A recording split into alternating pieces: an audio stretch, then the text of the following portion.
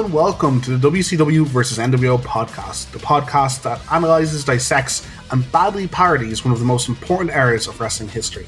I'm your host Dave. In this episode, we're going to go through Fall Brawl 1997, this cast's second War Games. One of my favourite matches. War would be impossible, of course, without your soldiers, and I have two of the very best ring generals with me today. First, from Dublin, Ireland, Fergus Looney. How are you doing, Gus?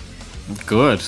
It's always so strange to hear my full name being used. I feel like I'm going to get in trouble for something. But I'm good. Looking forward to talking as always. Awesome. Excellent. And from across the pond, from Chicago, Illinois, it is Connor O'Donnell. How are you doing, Connor? Hey, yo, Dave, I'm doing good. You used soldiers again. You've repeated a gimmick. That's awful. I expect way more from you, Dave. Come on. You're like, you have so few jobs and you failed already. I have this joke at the start of the cast, and I have a repeating joke at the end of the cast, and I stupidly never took notes of which ones I've used. So I just so I kind of have to try and remember what I used for episodes. It's not great. I'd like to be surprised, but no. I mean, we're talking about WCW, so whatever, yeah. You know. I mean, the general attitude of who cares? Do they remember week to week? So gimmick infringement all over the place. It's absolutely fine. Yeah, well, whatever. I mean, I've actually been pretty excited to talk about this show. Things have been happening in Nitro, so I've actually been enjoying some wrestling here. Yeah, every episode, the Nitro recap has become more and more important. Just more stuff happening on Nitros. Maybe it's the war really kicking into full gear. But saying that, I think we're going to kick it straight over to the Nitro recap because there's so much to go over.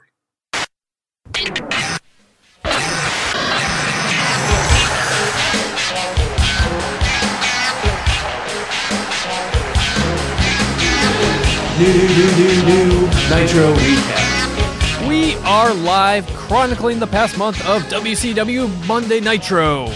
In our number one of this podcast, we take a look at almost like an unrecognizable wrestling show. This is weird, guys, because there's been actual like emotion and storylines built up. Like, I don't even know what I'm watching anymore. And the NWO, they continue their momentum after regaining the world title, and they continue to abuse their power in childish ways, of course, to further demoralize WCW. WCW had to appoint an interim commissioner, or like executive producer, whatever they're going to call it. I'm just going to say commissioner, for that just sounds better. With Hollywood Hogan injuring J.J. Dillon, you know, that old geezer, using the devastated leg drop. They should ban that move, by the way. By God, it's just injuring folks left and right. Roddy Piper named commissioner the following week. We haven't seen Piper since his match with Flair at Bash at the Beach. I think he's just been gone off TV for the past month or two. So what do you guys think of Commissioner Piper? Do you think it's a good choice for WCW? Oh, yeah. I think probably Commissioner Piper is what he should have come in as instead of a wrestler at all. But I'm just happy to see him in a position that maybe doesn't let him wrestle as much. Yeah, I agree. I mean, as far as storyline, I don't think it's the best choice because we've had this guy say several times, I'm not really with WCW. So in that sense, I don't like it.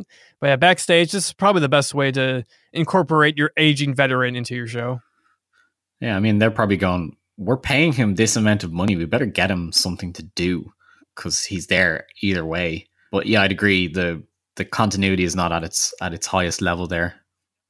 At the same notion, you kind of want somebody zany to kind of shake things up because J.J. Dillon's kind of like the straight man trying to play by the rules-ish. I mean, he's not quite like Commissioner Foley or like CEO Stone Cold, so he's not going to shake up things, I think, that much. But I think zany enough for WCW to kind of tip the momentum back their way is sure. Kind of the story they're going for. So, I actually kind of like this. Yeah, I do agree with you guys. They kind of booked themselves in the corner with the lone wolf angle, which never really made any sense in any of it. But yeah, this is fine. Piper's first move as commissioner, though, he books a cage match between himself and Hollywood Hogan at Halloween Havoc. Not a title match. Not of course. He's so smart. Yeah, you got to keep that long-term booking going. Piper not being the smartest individual. He's so smart. But other important decisions Piper made, these are a little bit more, I would say, impactful to helping WCW. Piper promises he'll do whatever it takes to get a match between Hogan and Sting signed before the end of the year. So Sting, he's made numerous appearances over the past month, much more deliberate in his actions than like this month compared to like the past here. But J.J. Dillon, though, he was befuddled with Sting turning down the match with Syxx, though. Is that the best you can do, J.J. Dillon? That's what you're going to do? Here you go, a guy that continues to be jobbed out to Flair and just hasn't been around that long. That will certainly bring you back in. But Gene and Dillon, they finally ask Sting, what do you want? Instead of just giving him contracts, Sting tearing it up. So we're finally done with that. Gene asks, what do you want? Crowd chant Hogan. Sting points to the audience, even grabs a sign from a fan and brings it to the ring. I guess that's a nice cop-out way for the Sting character not to verbalize his feelings, but I thought it's whatever. We're moving the story further, so we now know that this is what the match is going to be. They don't say it's going to be at Starrcade, but it's pretty much assumed. I want to say I love the daring.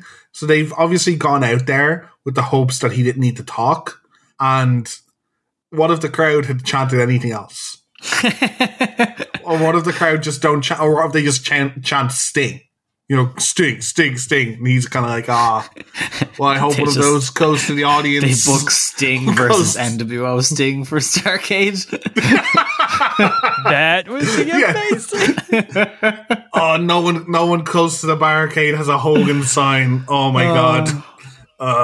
Alex, right. Alex,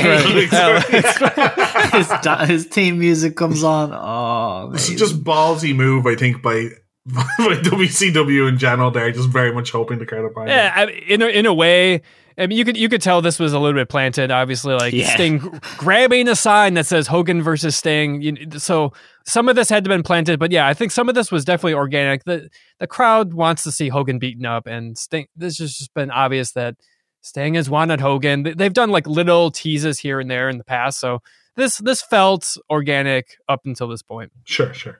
But we've also had a really awkward moment that I don't think I remembered from highlight packages, because there's good reason why it's not included in highlight packages. So in hindsight, when this came up around this time, I'm sure it was fine, but now it's really awkward to look at.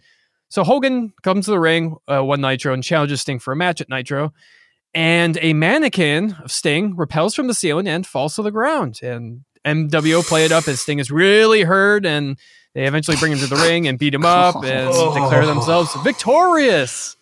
No.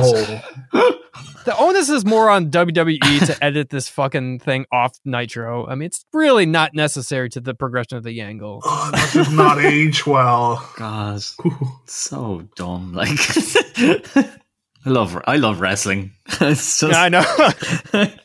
In fairness, if the Owen Hart incident had never happened, maybe we'd just be like, oh, this is a bit goofy but unnecessary. Now it's just so cringy. Right. It's but seriously, quick edit off the network. They edit so many different weird things off the network. Yeah. Whatever. It seems to be like, from what I can gather, Connor, it's that like if stuff is edited, it's probably when it was done originally, and then it's just being uploaded to the network. And that's why it's so wishy-washy, I'd say, is how it's coming out. So, like, that's fair. This was just given to them, and at the time, they didn't think to do it, so it's just never going to get done. There's various examples of that, but let's move on. There's so much to talk about. We also have the final change from Piper, which was probably the biggest change. Luger and DDP out of the War Games match since they've had trust issues going into the match. Meanwhile, the Four Horsemen were now the representatives for WCW in the main event against the NWO. So the whole time we've been doing this podcast, I felt like little no emotion throughout this whole timeline. All the I'm damn sick and tired of the NWO promos, like it's just not getting it done. And we've maybe had like a little elation when like Luger won the title, but nothing like this until now. It's the culmination of which side is Curt Hennig on. And I have to admit, like, it was pretty boring at first, but they really did a good job this month. So is he a Horseman or is he with the NWO? He's even had talks with Eric Bischoff, but he's also been tagging with Ric Flair. So the problem is Hennig is just not committal. Rick constantly has been asking him, begging him for an answer. He just would not give one. So what better way to persuade Hennig than the return of Arn Anderson? Now, Arn has been absent since maybe December. It's been a really long time, and it didn't really feel like we needed him to persuade somebody like Jarrett because nobody likes him anyways. But Arn just cuts this like amazing promo on Nitro, giving like the update on his health, letting everybody know his wrestling career is over, and he's like giving it all he's got. We've just sorely missed someone like Arn, his ability to deliver a promo with such passion and just such.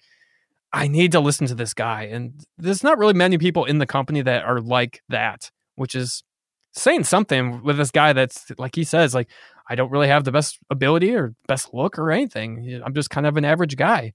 And he just mentions not being able to like hold anything in his right arm. It's just, it's so heartbreaking watching this. It's a real good blend of the truth and work stuff for wrestling in order to get it over. But like, he really does care. You can tell like how much it matters to him and how much it sucks that he's like, yep, I'm done. I can't do what I've always wanted to do anymore. It's kind of horrible to watch in some ways. Flair crying doesn't help. I mean, he cries all the time, so it's not saying much. But yeah, you can see the heartbreak in Rick's. There's a great shot of Arn trying to deliver the promo, and Rick's in the background just holding back tears. Yeah, I was going to say the same. It's wrestling is fantastic when it's a blend of reality and storytelling, and this is a perfect example. It's super sad that Arn went without any fanfare, couldn't get a last match, couldn't get a last run. He was barely in a storyline when he got injured. It's horrible. I think it's a good place to use it. I think it brings some real intrigue in. I think it's sad that something this tragic has to happen before the storylines resonate with anyone, become like relevant or become emotional, as Connor said. But Arn would have loved his retirement to be used as a jumping off point for a storyline for sure. Like, he's so old school like that. The camera guys get a really good shot as well of how gnarly his neck scar is at one point. If you were wondering like what happened to him and then you saw it, you were like, oh, okay, that looks real bad. It's really weird. I felt like the production is just like they took like a 2-month nap and all of a sudden they woke up for these like past like 2 weeks. You're like, oh yeah. I was like, wow, this is really well done. And all this culminates to Arn finishes off by offering his spot as the enforcer for the Four Horsemen. And Hennig says it would be his pleasure. And then we have the following week on Nitro. WCW dedicated the whole show to Arn Anderson, sprinkling in some highlights from Arn's career. So it really make this kind of nice celebration, like, oh, let's remember the good times of WCW because we don't want to think about the NWO just because they've been kicking their asses so much. And then the NWO, timely, they respond in the only way they can, childish mocking Arn and the Horsemen. We have the infamous parody promo. We can talk about all the other parody promos that have come after this, and let's talk about this one first, and then we can kind of riff on the other ones. So there are multiple layers to why this is bad, and I will admit I start in the camp of not enjoying these parody promos in general. They have to be very good before I enjoy them, or at least very brief. And this was neither. Arn's actual retirement speech clocked in at less time than this very long-winded parody promo. But we get Buff out as Mr. Perfect or Curt Hennig, and he doesn't know how to make fun of him because Curt doesn't really have that much to make fun of. What do you make fun of? His good physique, his good wrestling. He's throwing the towel. It's the towel. He just kept the towel's great. He just kept throwing the towel over each shoulder. I'm like, that's not funny. At least like drop it or do something silly with it, or like fail to spit out your gum. Like make him look like an idiot. But he just keeps throwing the towel. And the funny thing is, he almost misses it and falls off the stage once. You can see he kind of stumbles grabbing for it and he stops. And I thought it would have been hilarious if, as Mr. Perfect, he had fallen off the stage grabbing his towel. But yeah, it's just, the thing is as well, at least some of the other wrestlers in the ring making fun of the Horsemen end up being very respectable workers themselves. Buff is very bland. And he's making fun of another person that has had a very good and not bland career. Did you hear that, Connor? Dave said Conan was a respectable wrestler.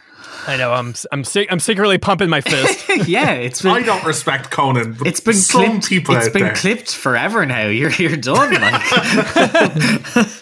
I'm just gonna put that on repeat. Oh yeah, start of every episode. Some people got him. Some people out there. I don't like Conan, but he has indeed had a very good career. No. That's not what you said. I'm afraid. Yeah.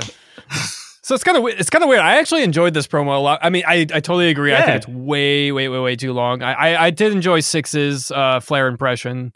Nash he goes way off the rails, but Nash just the way he looks was so ridiculous. I think that's what makes it for me.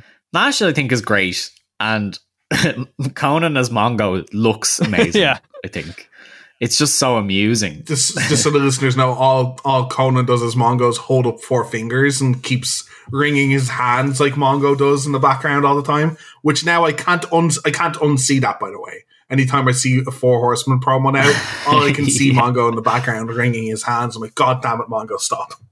For the love of God. And I have to say, I think my favorite part of the promo is that they're like, yeah, we're going to do this joke, but we're not going to have anybody be Chris because we're probably scared of Chris. Yeah, it was. Some bits did hit a mark. Like, Kev is a naturally funny and charismatic guy. The one thing I don't get about him, and I've never got about stuff like that, is he puts on a big fake stomach to make fun of Arn, and then I'm like, Arn's not that fat. Like, there's just bigger people. There's a lot fatter people on the roster. Arn's in pretty decent shape for his age, I thought. It just doesn't hit home. He carries a beer cooler down. There's like, good news, there's beers on ice, 4 Horsemen. I'm like, Kev, you and Hall are such notorious alcoholics. You can't make fun of someone else for that. That is what you have in your locker room waiting for you. If that was full of actual beers that you and Hall were going to drink later, I wouldn't be shocked.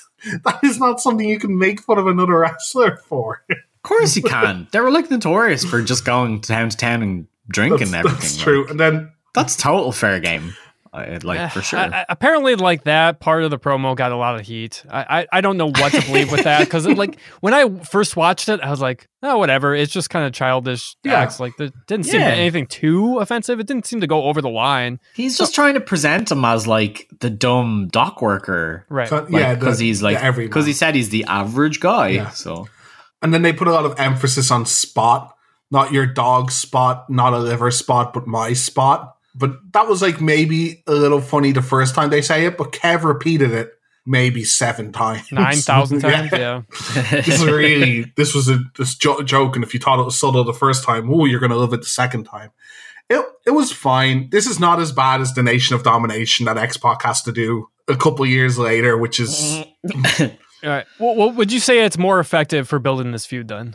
They need to be disrespectful. I think it's fantastic that they're disrespectful towards Arn's. That sounds weird, but it is fantastic that they're disrespectful to Arn's retirement, because that's what someone like Arn wants. You build an angle from his retirement, and it brings actual good heat to the NWO, not just childish heat. But at the same time, they managed to do it in a very, very childish way. So I still think it's effective, which is good. Anything that's effective, whether I like it or not, is good. I just wish they could have done it in a slightly different way.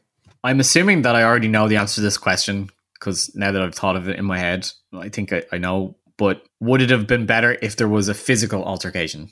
You know what? Yeah, like the heels getting chased off at the end or something?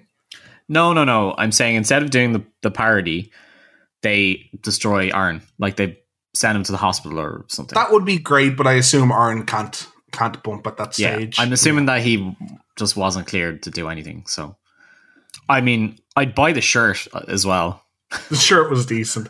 They had the 4 donkeys with a 4 kind of branded to the back of them.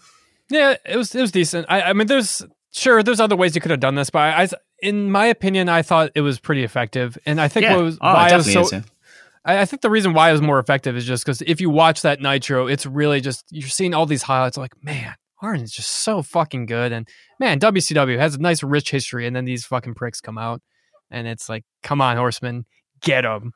Exactly. And maybe that's absolutely perfect. Maybe I'm supposed to hate this even as like a smark. Mm-hmm. Maybe this is either they appeal to you because you're like a young teenager and you're like, yeah, farts and fat jokes, I love it.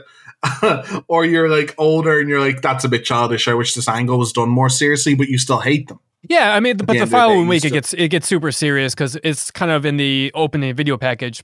Flair cuts this promo. You can see he is like purple. Like I would always joke when I was watching WCW around this time, like, is Flair going to have a heart attack or what? And yeah, of course they have they have that as an angle later. I hope we get to talk about that one. But the promo he cuts, they come out the first segment of Nitro. They refuse to leave the ring. They know it's on. And even Nash is like, well, it's emotion's a little high right now. We need to be cool like the NWO. Very few times you can say we've had some enjoyable promos on Nitro. So thumbs up from here. So we are out of time on the Nitro recap. It is time for Fall Brawl 1997.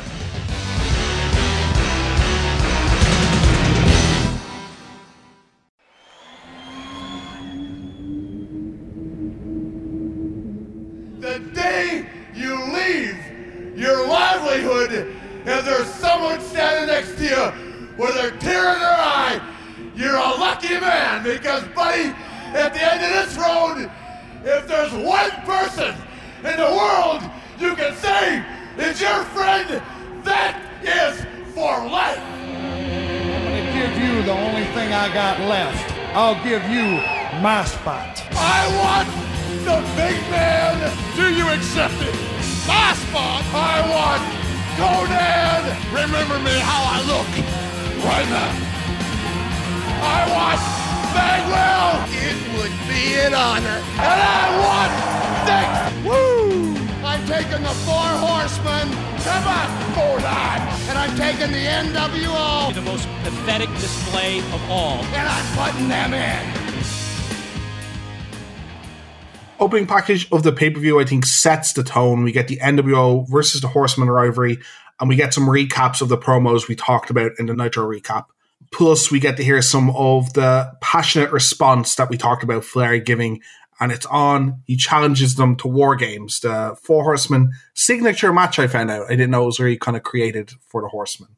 It's thrown to the desk, and we have a new commentary team. Mike Tenay starts out instead of Dusty, and we'll spoil it now. Dusty isn't out through any part of the night. What do you think of the Dusty free commentary booth, guys? Boo. Boo. Yeah, super boo. He's back next month, so what is going on? He missed his weird. signature pay-per-view. Yeah. He's the creator of the War Games himself, and he's not there for the pay-per-view. Maybe the best match he's created? Yeah, I would say so. Yeah. He misses the Haas-off, too. There was a lot of clubbering he missed. Holy crap. Can't wait to get to that match. I miss Dusty a bit. At one point, we get a 4-man boot in this pay-per-view, and it doesn't even involve Dusty. Awkward. Yeah. If it was just Tenay the whole time, I think I would have been okay with it. But bringing Larry in, we talked about a little bit about how I don't like Larry that much. Yeah. But I guess they wanted to incorporate him into a match, so I guess that's why. But still, well, we'll get to it, but it's very forced. Yeah, we'll see what happens with Larry a bit later on in the pay-per-view, and we'll talk about if we liked him since it's his debut at a pay-per-view in the cast. I think we heard a bit from the Nitro, the 100th Nitro. We go straight into our first match for the return of Eddie Guerrero. He is going to be fighting Chris Jericho, the Cruiserweight champ. The last time we saw the Cruiserweight title was on Alex Wright's Dancing Hips. Alex lost it to Chris on a random Saturday night. Is that right, Connor? Yeah, for some reason, Chris Jericho just keeps getting the shaft in this whole title picture. Yeah, it's really weird. Then Chris faced Eddie at the last ever Clash of Champions to retain the title, but Eddie is demanding a rematch, says that Chris only beat him from pure luck. He's even begging some of the other cruiserweights for their title shots, really showing off his new heelish persona now that he's come back from the pec tear. Eddie is just fucking amazing now. Just turn him heel. He has the greasy hair. I don't know why greasy hair makes you heel. It just does. He doesn't have that dumb jacket anymore. But he is just in phenomenal shape as well. Yeah, the very first thing I have written down for this match is he looks a million times better than he did the last time we saw him. It's something about greasy, wet hair that just makes wrestlers look better automatically. It's like it covers up the fact that he has a really shitty mullet. I watched a wrestler recently, and they were soaking wet when they came out, and I'm like, are they sweating? Is it like Shane McMahon level sweat? No, his hair was just dripping wet. He has drenched his hair before the match. I'm like, he knows the business. Dry hair is for idiots. Eddie does look fantastic here, and you can see shades of his later kind of heel runs in WWE and some of his really good career stuff. He just looks less cartoony with the slick back hair, kind of nice new trunks. That stupid jacket is gone. He isn't faking being happy all the time. It's just way more realistic and way more of this era. Jericho comes out second with the title, and on the network, strangely, he gets his Break the Wall Downs, his original song from WWE. If you listen to it anywhere else, he has this weird Connor has it written down here on the show notes as Even Flow ripoff. I went with grunge rock ripoff, but it's such an Even Flow ripoff. It is Even Flow.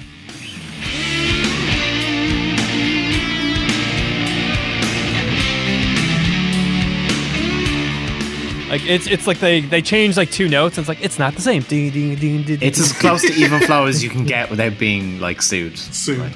Yeah, so surprisingly or unsurprisingly wasn't changed.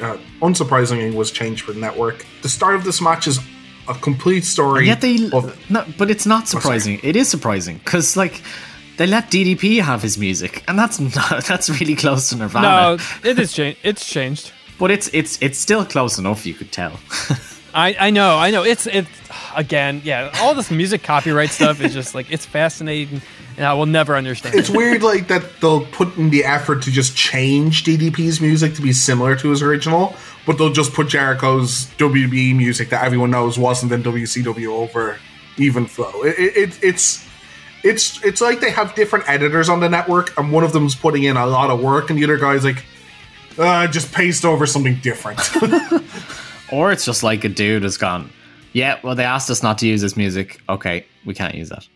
Yeah, that's probably way more realistic. The whole start of this match is all about Eddie really getting his heel character over, covering his ears when the crowd start to chant too loud. The first few exchanges, Eddie is just showing the ref that he's getting his hair pulled. When the ref won't listen to him, he pulls the ref's hair to demonstrate what's happening to him. I really liked his... he's like throwing tantrums when he doesn't get the upper hand. I really like his kind of heel shtick.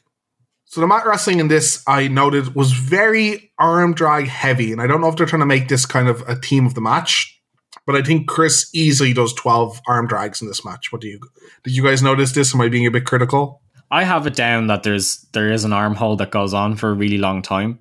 And later on, I'm wondering, like, how does that fit into the match? Like, how does hurting his arm going to change things?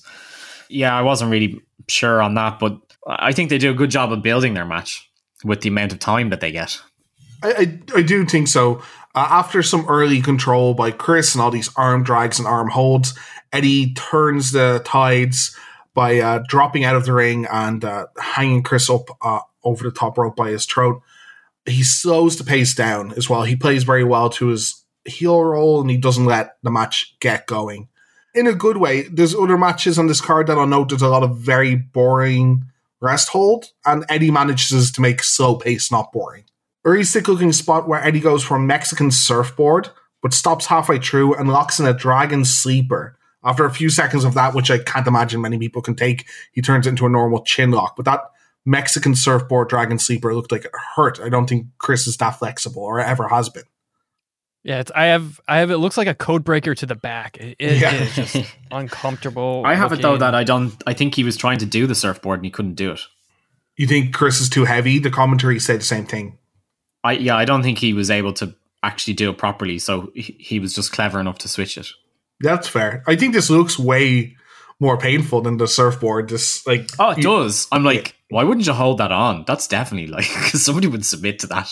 Yeah, I think that's why he lets go. So he has him in a dragon sleeper from there, and you can see, I imagine Chris's quads were about to pop like Triple H's, but he just holds the chin instead for a while for the chin lock. And I imagine Chris was like, please stop. please let me go. This hurts a lot. He's definitely in pain because Jericho releases his best like poop face. Yeah, it is great. I'm gonna have to post that. I screenshotted a few of them. Come on, baby.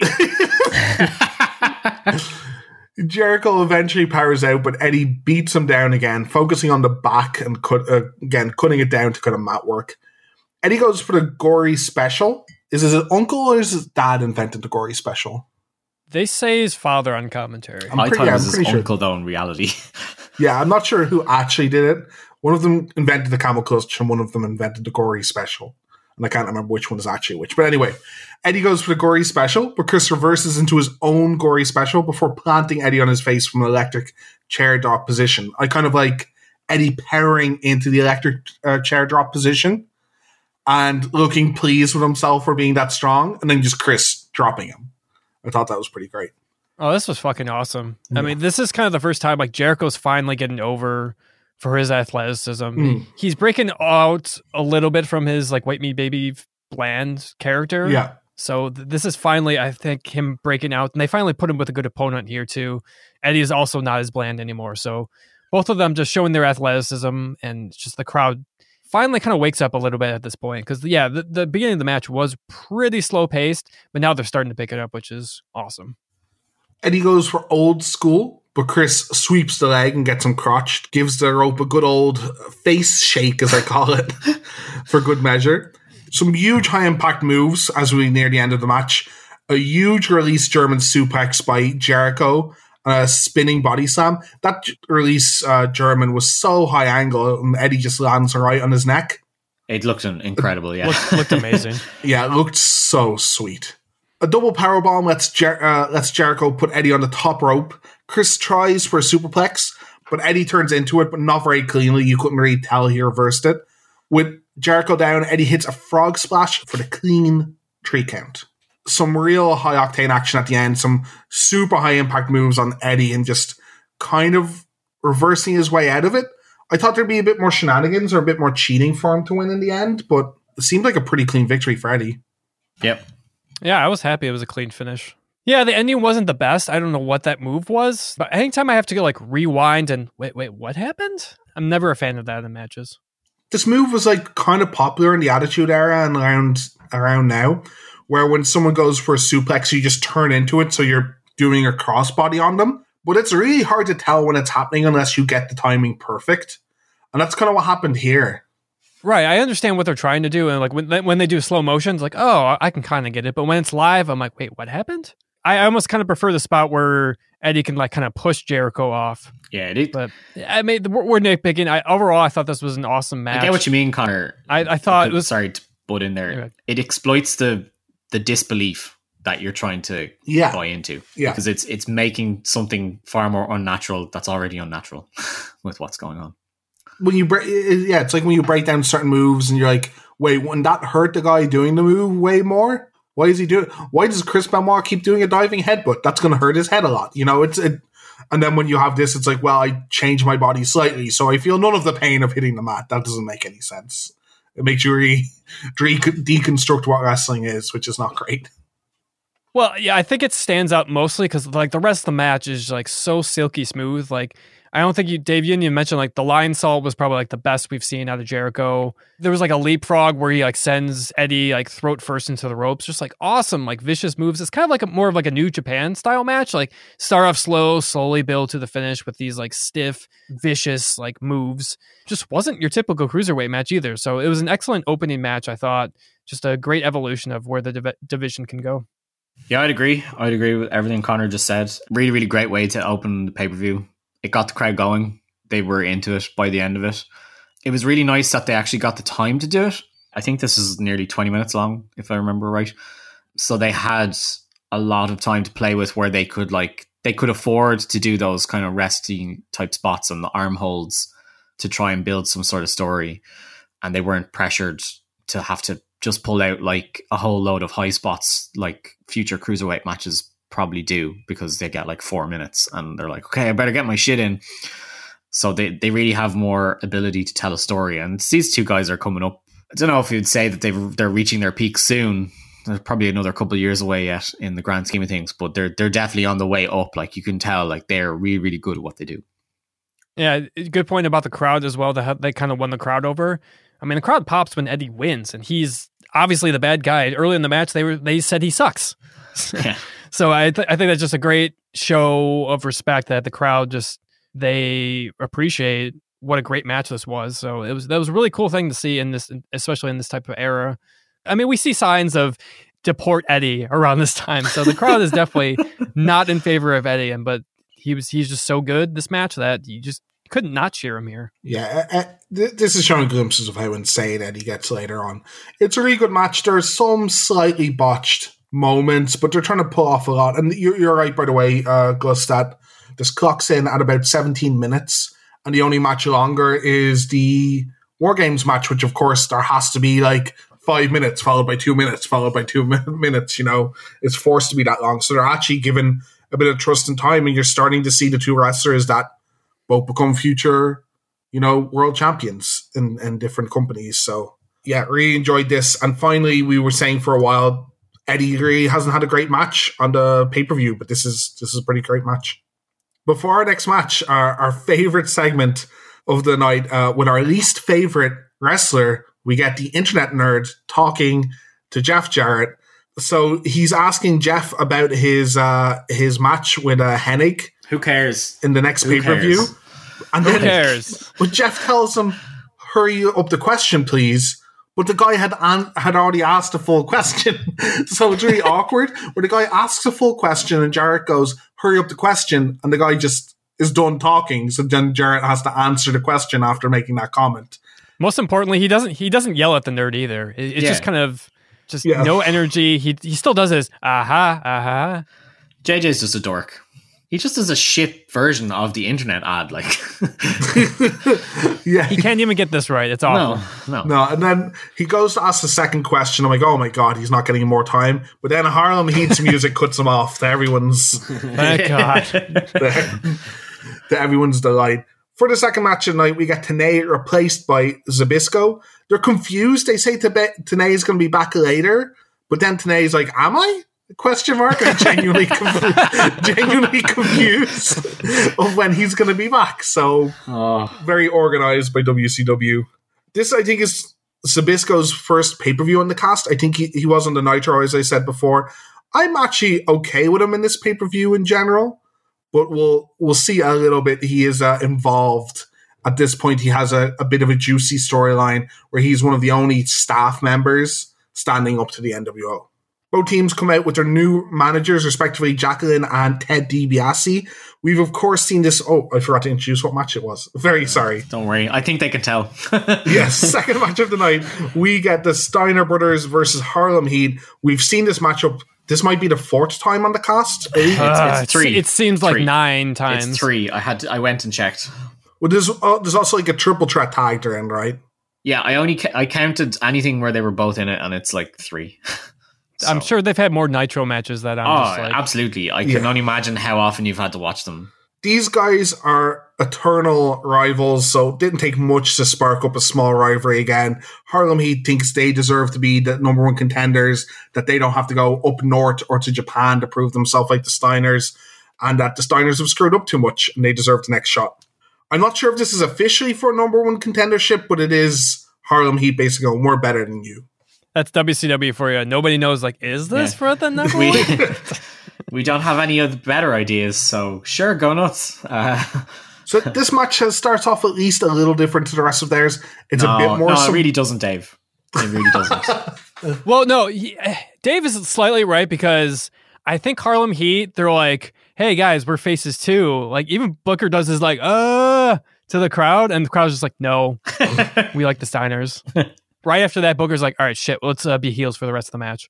Like, I sincerely think they were thinking, like, all right, let's try and be like faces versus faces, and they switch it up. Yeah, I think they do. And then eventually Booker and Ray, they always pick on like one guy in the audience. They both shout at the same guy a couple different times. But what I mean by a bit different is usually we get just the head of steam Steiners, and this time we get like Harlem Heat being a bit more calculated, and when they take their first big suplex, they bail to the outside and they regroup with their new manager, Jacqueline, barking orders that make not a lot of sense. Booker gets belly to belly to then press slammed. Ray tries to stop the momentum, but Rick shuts him down, leading to the barking and I call it dogging around. I don't know what else to call it. Rick don't does. Say dogging. God, that is not what you wanted to reference there. I just don't know how else to phrase it. Just call it a spot they do every single match, like the dog spot. Yeah, maybe I'll call it the dog spot. Spot. Not a liver spot. It's literally every match they've ever had that we've ever watched. I think they just ever. I don't think Rick never doesn't do the dog thing. I wouldn't recap this because it's all the same. The two teams just look completely checked out. Like, there's no interest for me in this match. They've certainly had this match over 100 times, right? I think they've had this match in their lives at this stage, including like probably stuff they've done for different companies or on the road or whatever, over 100 times, I imagine. The one or two things I have like outlined that were really impressive is Booker shuts down Scott, with this like discus spinning forearm, just kind of out of nowhere. He usually does kind of like a lariat or a clothesline. I don't know if he did this by mistake because of poor, foot position or whatever. But this is like the finish of most indie guys nowadays. Just this discus forearm. I would have bought it as a finish. Yeah, Harlem Heat even pull out what they call it, the Heat Seeker on commentary. Yeah, like the missile drop kick while you're in the Doomsday Device position. So Ray had Rick up on his shoulders and Booker hit the drop kick. It looked impressive, except just like the Road Warriors, Ray doesn't fall with the guy getting drop kicked. He just lets him go. So Rick smashes the back of his head off the ring, just absolutely clubs himself on the back of the ring. Safety. Like, why aren't you bumping with the guy? Worker safety. That doesn't exist. Unsafe work environment. That doesn't exist. Like, what? These guys were in prison. Like, yeah. The Heat Seeker is near the end of the match, so we'll just run through that. After a Heat Seeker, it gets a 2 count. Booker is thrown out of the ring by Scott, and they hit a lariat German suplex, and the lariat doesn't even come close to hitting Ray at all.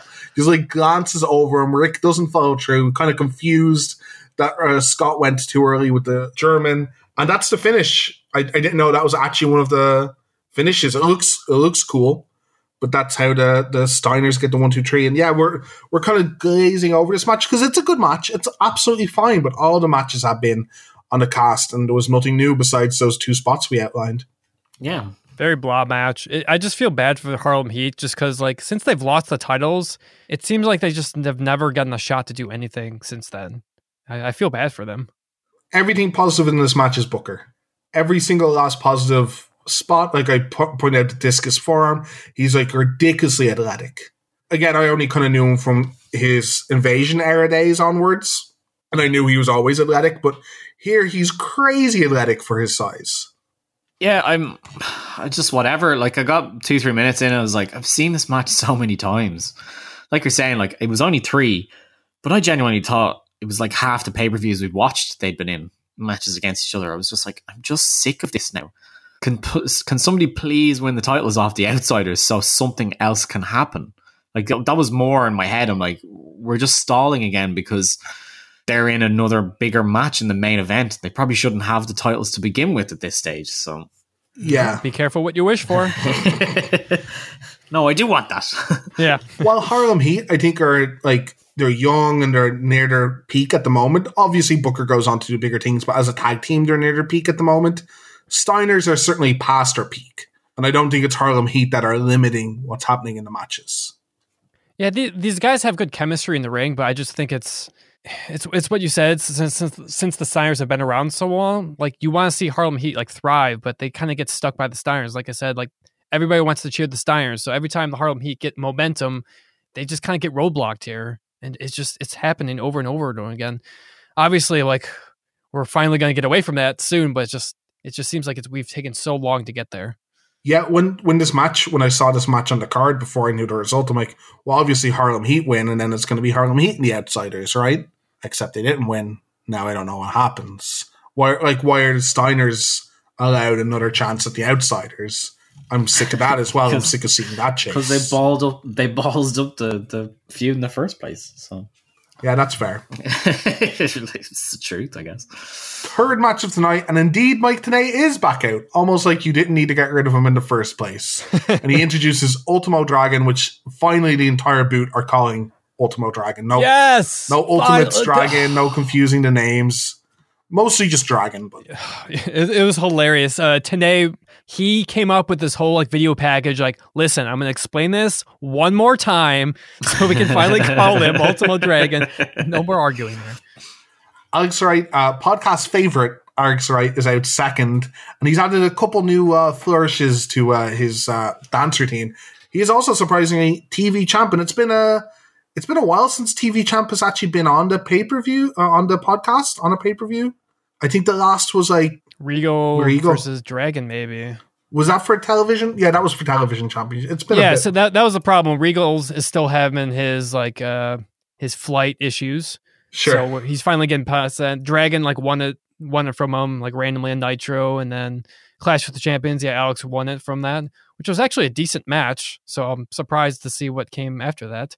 TV champion. It's back, and it definitely gets featured a lot more as we go in the podcast.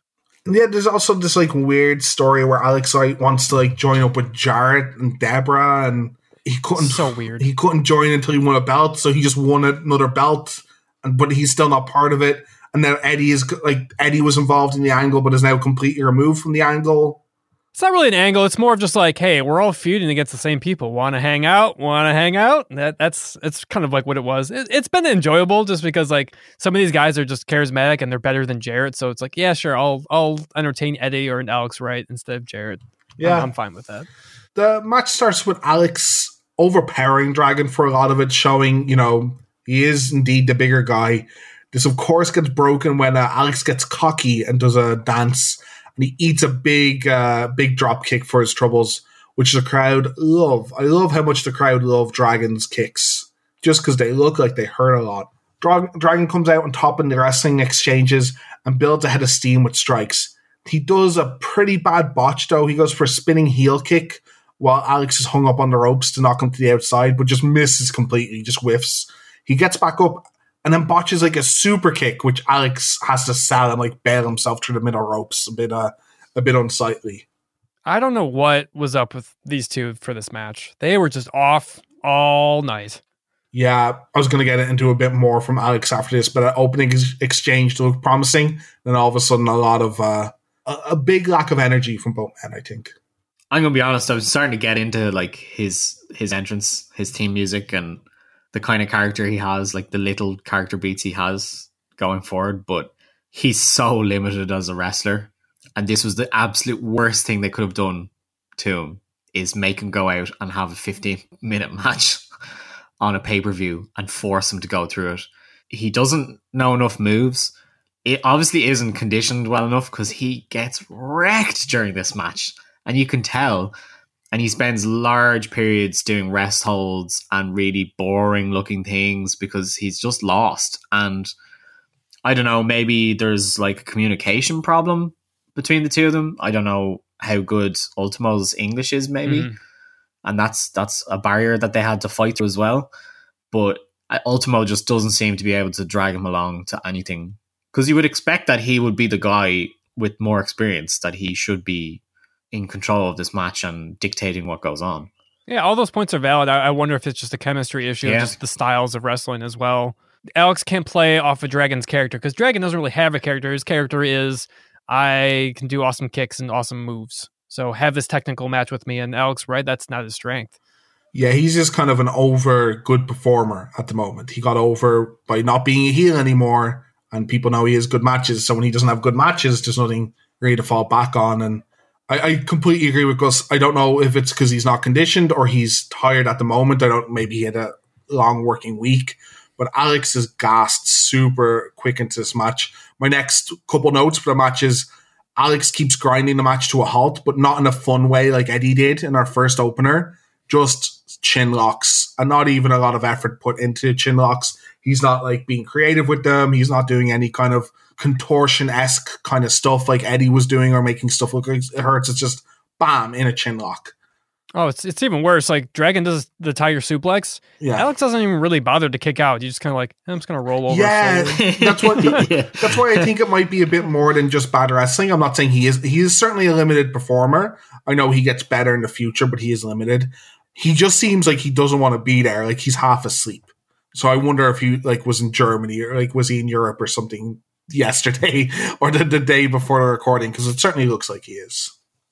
So once we can get out of the rest holds of doom, an attempt at a top rope move by Wright meets a big boot from Dragon. This leads to Dragon getting into the match a bit more with an Asai moonsault and a standing Rana, followed up by a very nice dropkick.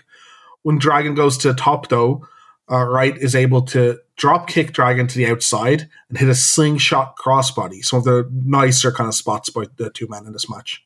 Frankensteiner by Dragon, but he tries for a Dragon sleeper. Alex squirms out of it, gets to the ropes. Dragon goes for another sleeper, but Alex has it scouted. He hits a jawbreaker, and then he hits a German with a bridge for the win. Still a bit of a weak finish in a roster full of people who love doing German suplexes. Yeah, that's his finish. So oh well. That's how he ended his Clash of the Champions match. That's how he got the belt.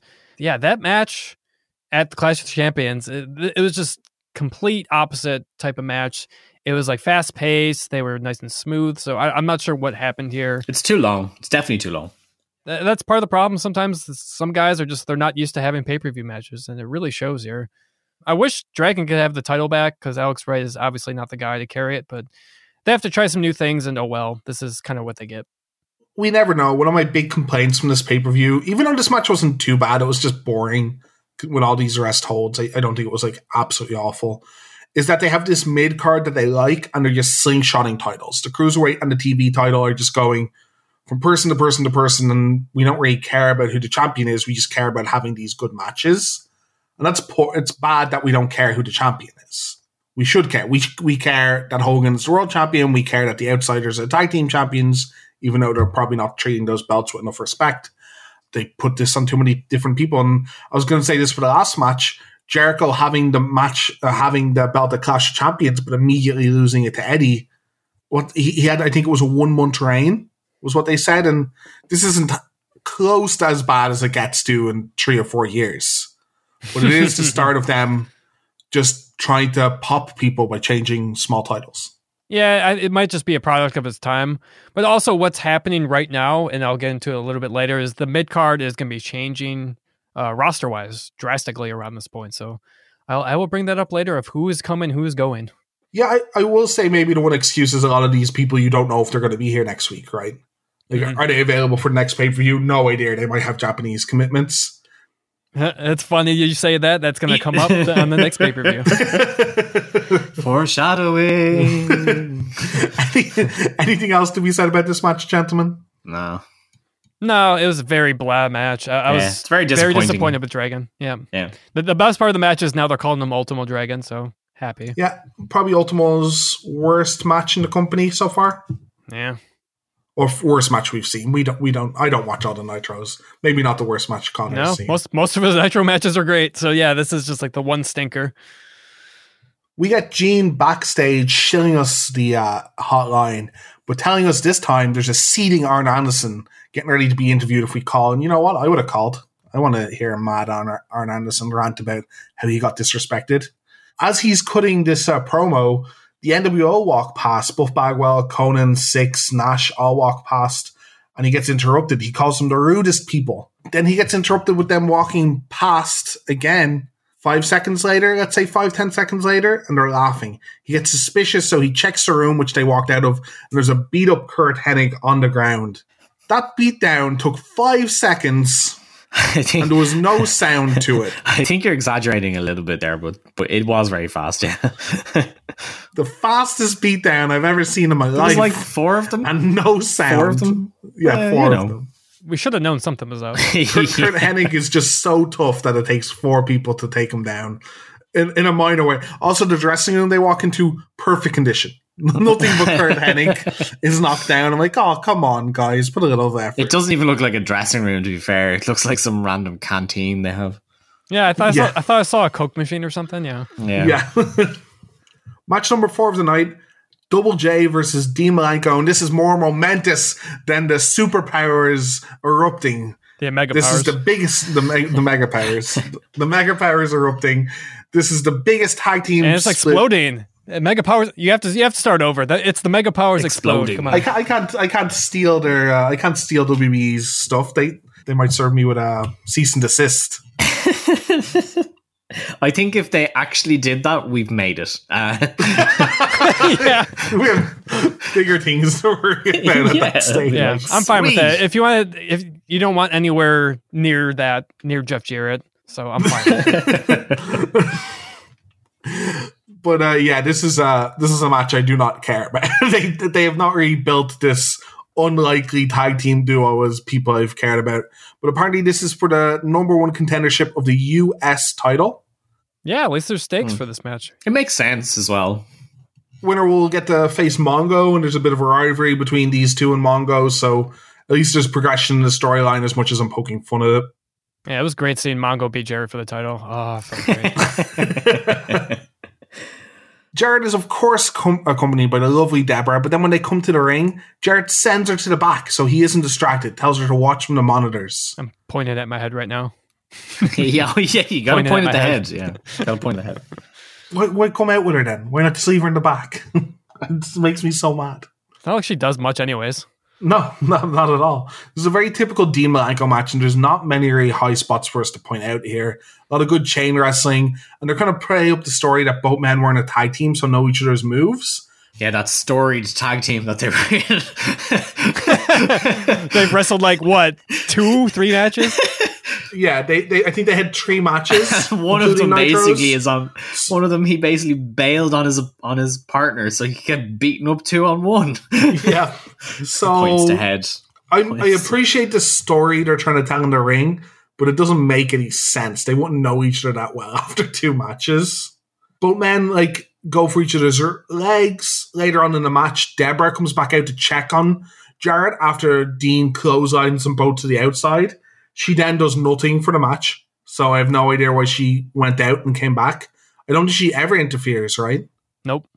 I thought she was obviously going to come back, and at one stage the commentary go, oh, she gave Jarrett a weapon. I'm like, oh, that's why she came back. She didn't. Commentary just missaw. So maybe she was supposed to give Jarrett a weapon, and they missed a spot or something. I don't understand why. I don't know why she came back out. But this ends with Jarrett chop blocking Dean's knees out after targeting the knees for a while and locking on the figure 4 for the win.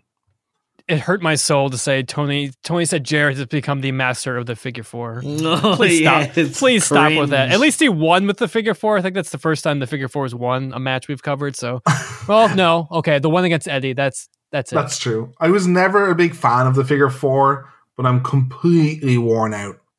Obviously, this is maybe one of the earlier times it happened, or maybe even the first time.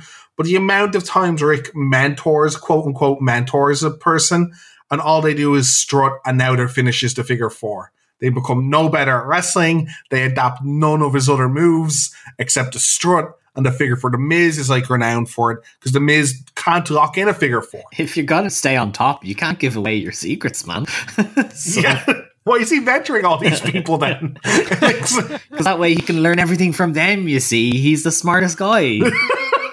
All makes sense. Points to the head. Points to the head. Yeah, so this is a very throwaway. I don't know why. I do know why this isn't a pay-per-view. It is storyline progression, but the match quality itself did not seem pay-per-view worthy. Yeah, at least it was probably the best Jarrett match that we've covered. I mean, that's not saying much because, unfortunately, I think Jarrett's he's kind of gotten a bad rap. I think he's gotten some bad matchups, I think. Some poor chemistry of who he's been booked with. And at least Dean, he's going to have a good match with most people. So it was a servable match. It was fine. I was just really bored. I just really don't like Jarrett. Yeah. And the more I watch Dean, the more I just don't actually really like him anymore. I don't know. I'm just gone off him. I still like him, but certainly he's phoning it in for some of these matches, especially when he doesn't have a proper storyline.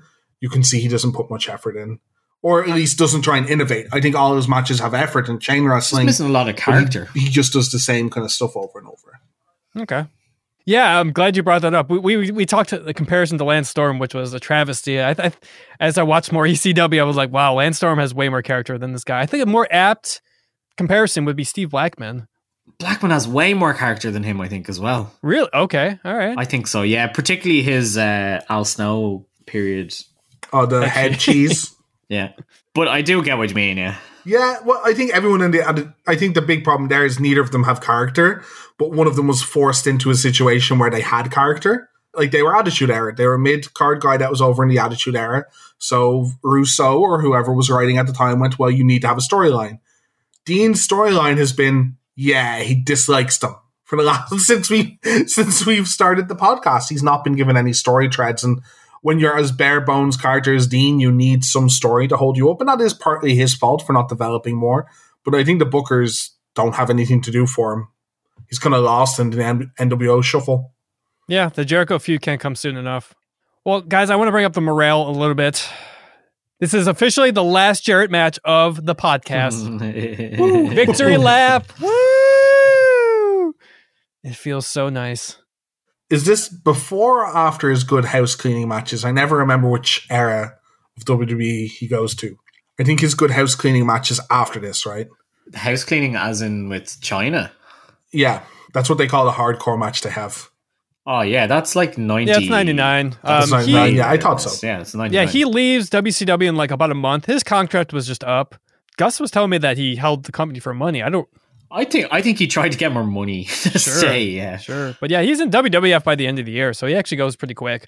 He was always a funny business guy because wrestlers get way underpaid the majority of the time. 100%. And like a lot of this era of wrestling is about, as much as there's criticisms of Nash and Hall's work rate once they get the money, them actually getting contracts and like changing the business and wrestling forever. But Jarrett, there's something unsavory about how he's always angling for an extra payday. And that's bad to say. He should. He's a worker. He puts the work in, but it's because he's not worth it. That's why. I don't want to be that harsh, but yeah. He's like asking for money that such over people get.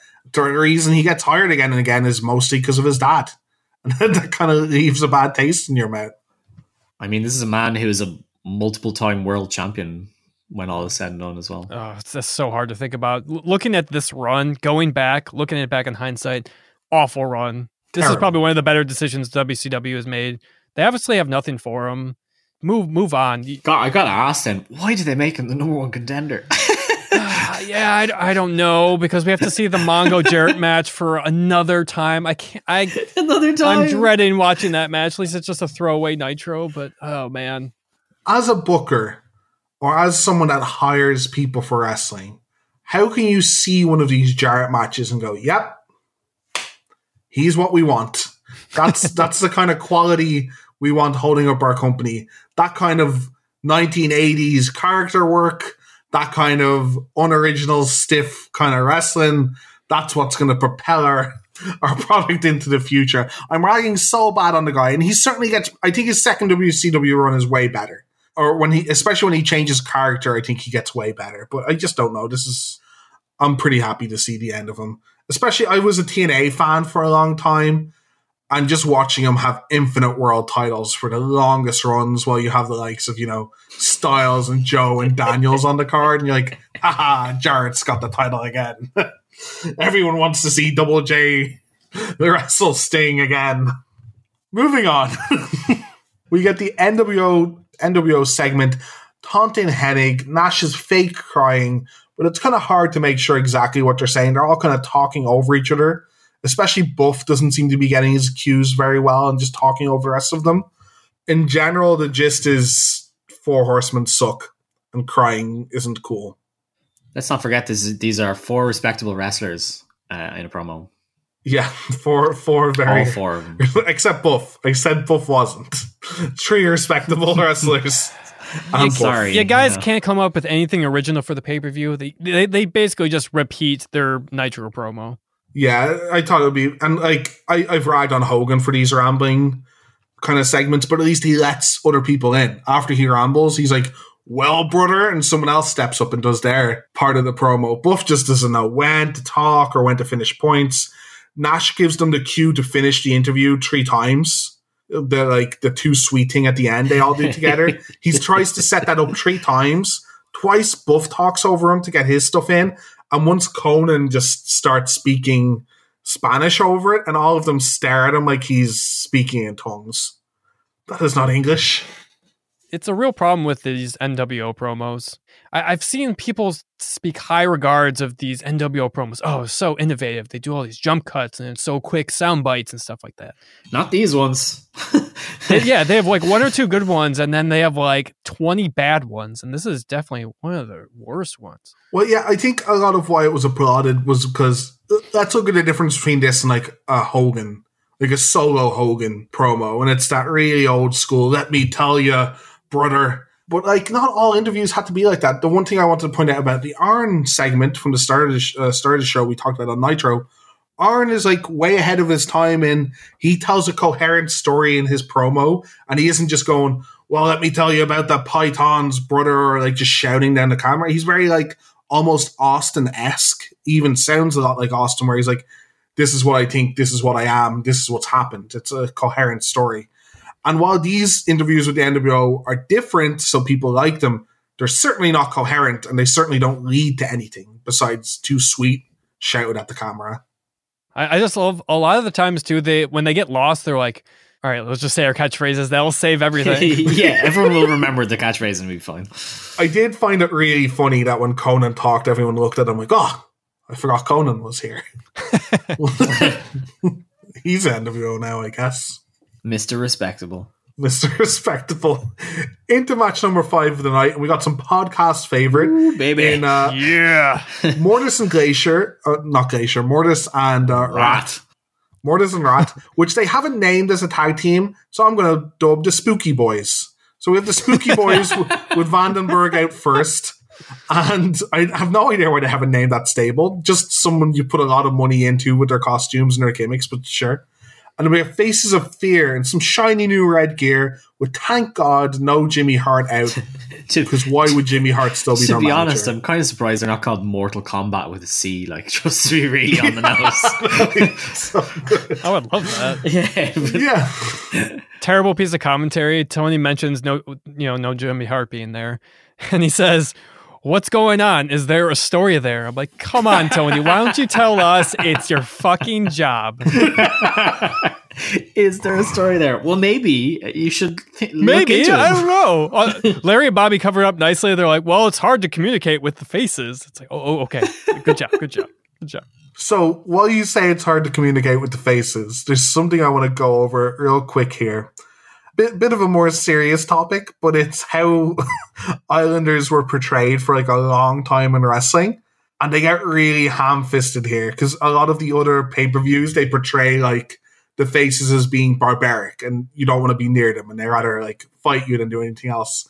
But in this, they just multiple times they refer to them as just animals. Like Brain is like, just give them some food and leave them in a corner, or they don't so speak. annoying. It's really awful. It's really racist. It goes a bit too far. I know it's a gimmick in wrestling, but you can't just say every Samoan can't speak English and and none of them ever wear footgear. And I'd like to say this ends soon, but this is just how Samoan wrestlers up until maybe The Rock were portrayed. You know what I mean?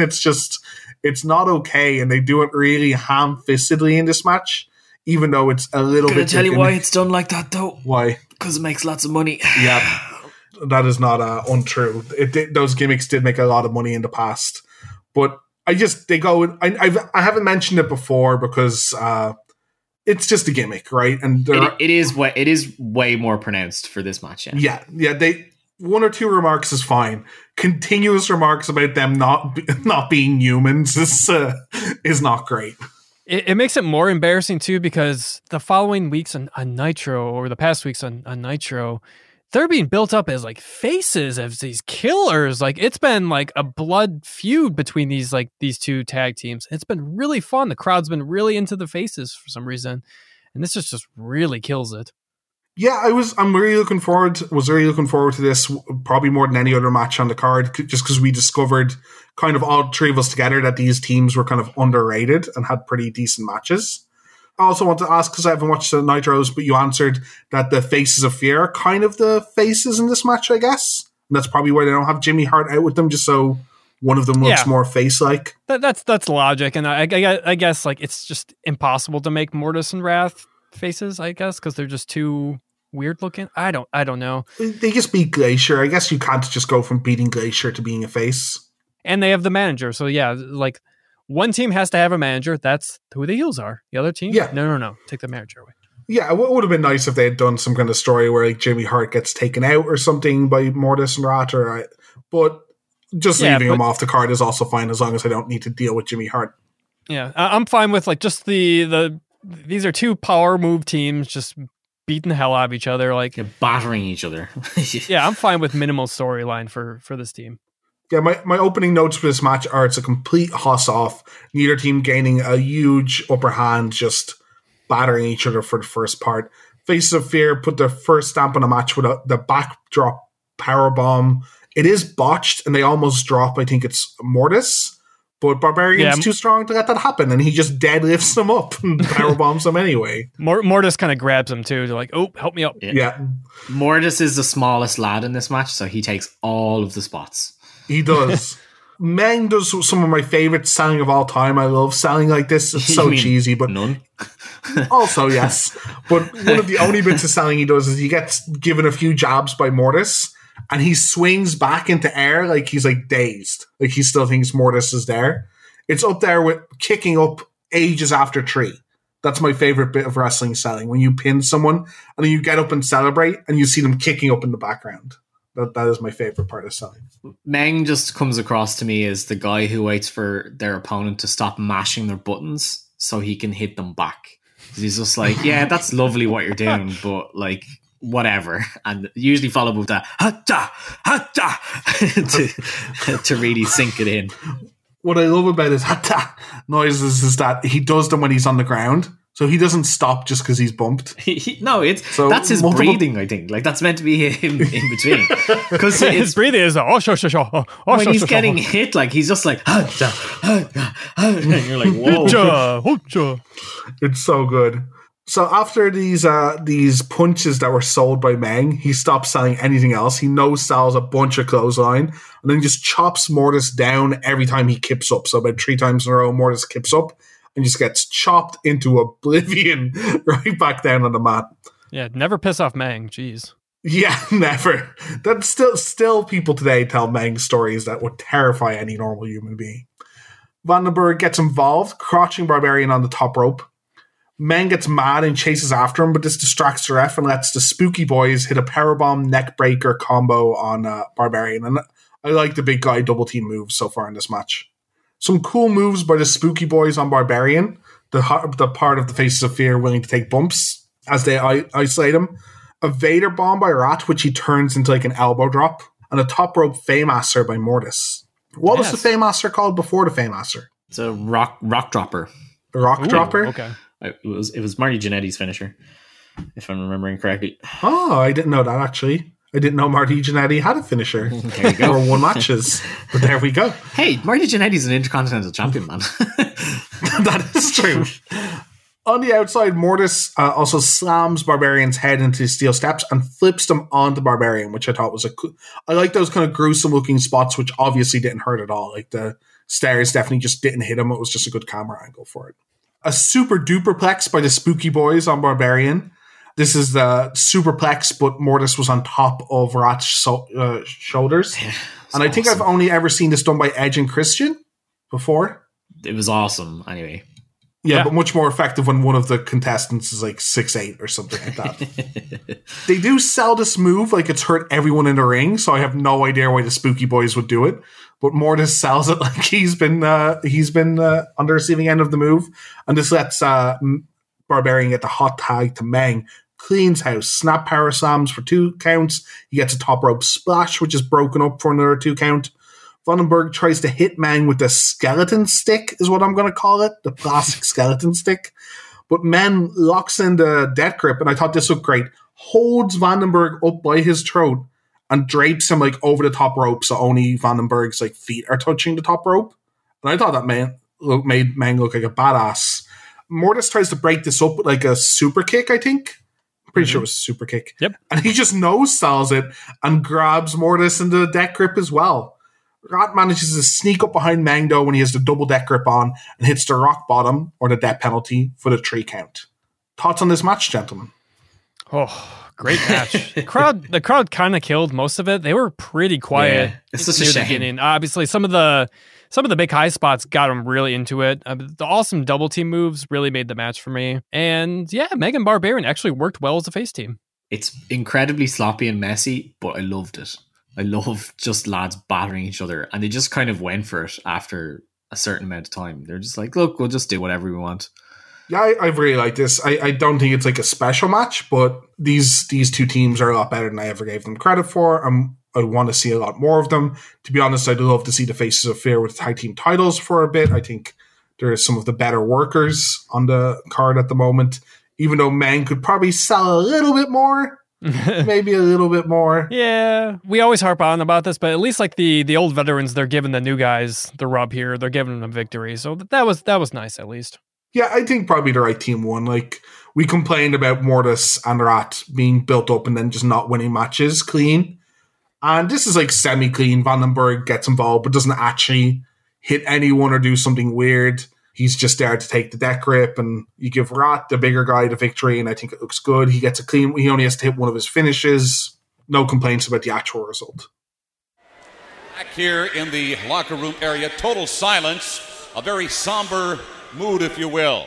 4 horsemen are supposed to be here. Of course, joining us, the Nature Boy, Ric Flair, Steve Mongo McMichael, and of course, the Crippler, Chris Benoit.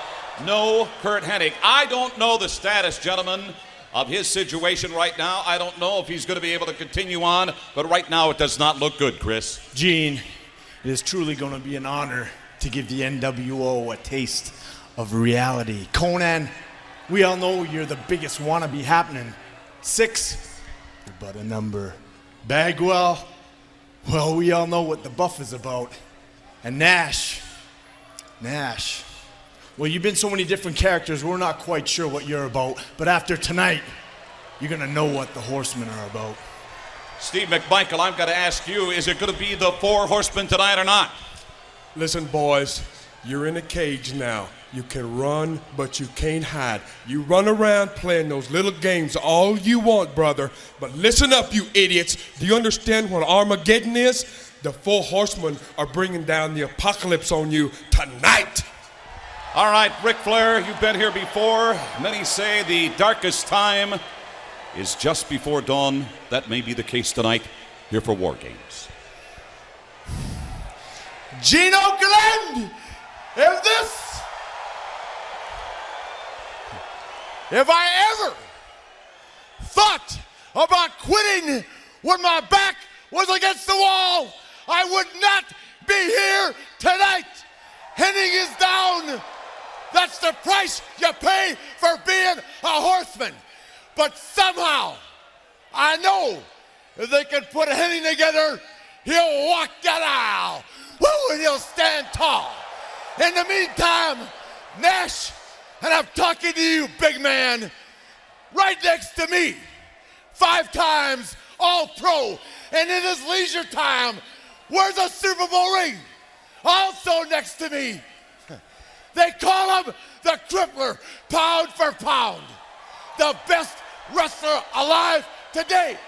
And as you so fondly want to talk about in this tired old body is more heart, more desire, more soul, and more reality than the NWO will ever know. Woo! And in Winston-Salem, whether it's 3, 4, 2, 1, we will bleed, we will sweat, and you will pay the price for life. Woo! All right, I think pretty much. Gene is with the 3 horsemen. That's right, not 4. Hennig is missing, and we're worried. Commentary are building up, not knowing about his condition or whether he can compete tonight. Benoit cuts up awful promo. Bad Benoit. No. So bad. And you know how you know it's bad? Because Mongo cuts a promo a couple seconds after, and while it's not good, it's somehow better than Benoit's, which made no sense from start to finish. Absolute rubbish. He went to insult them. He tried to insult the NWO, but just end up calling out characteristics about them. He was just like, yeah, buff. He's the stuff. What? Got him. What are you talking about, Chris? Shut up. Yeah, that's the unfortunate thing when you have like Mongo and Benoit. Like, yeah, I can stand up with Flair and Arn, right? No, you just look even worse. At least Mongo's is bad, but it has a point. You get what Mongo's trying to say.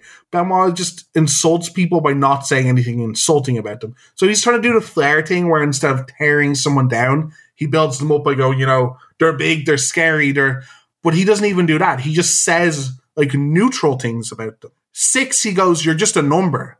What? No, he's not. It's just his name.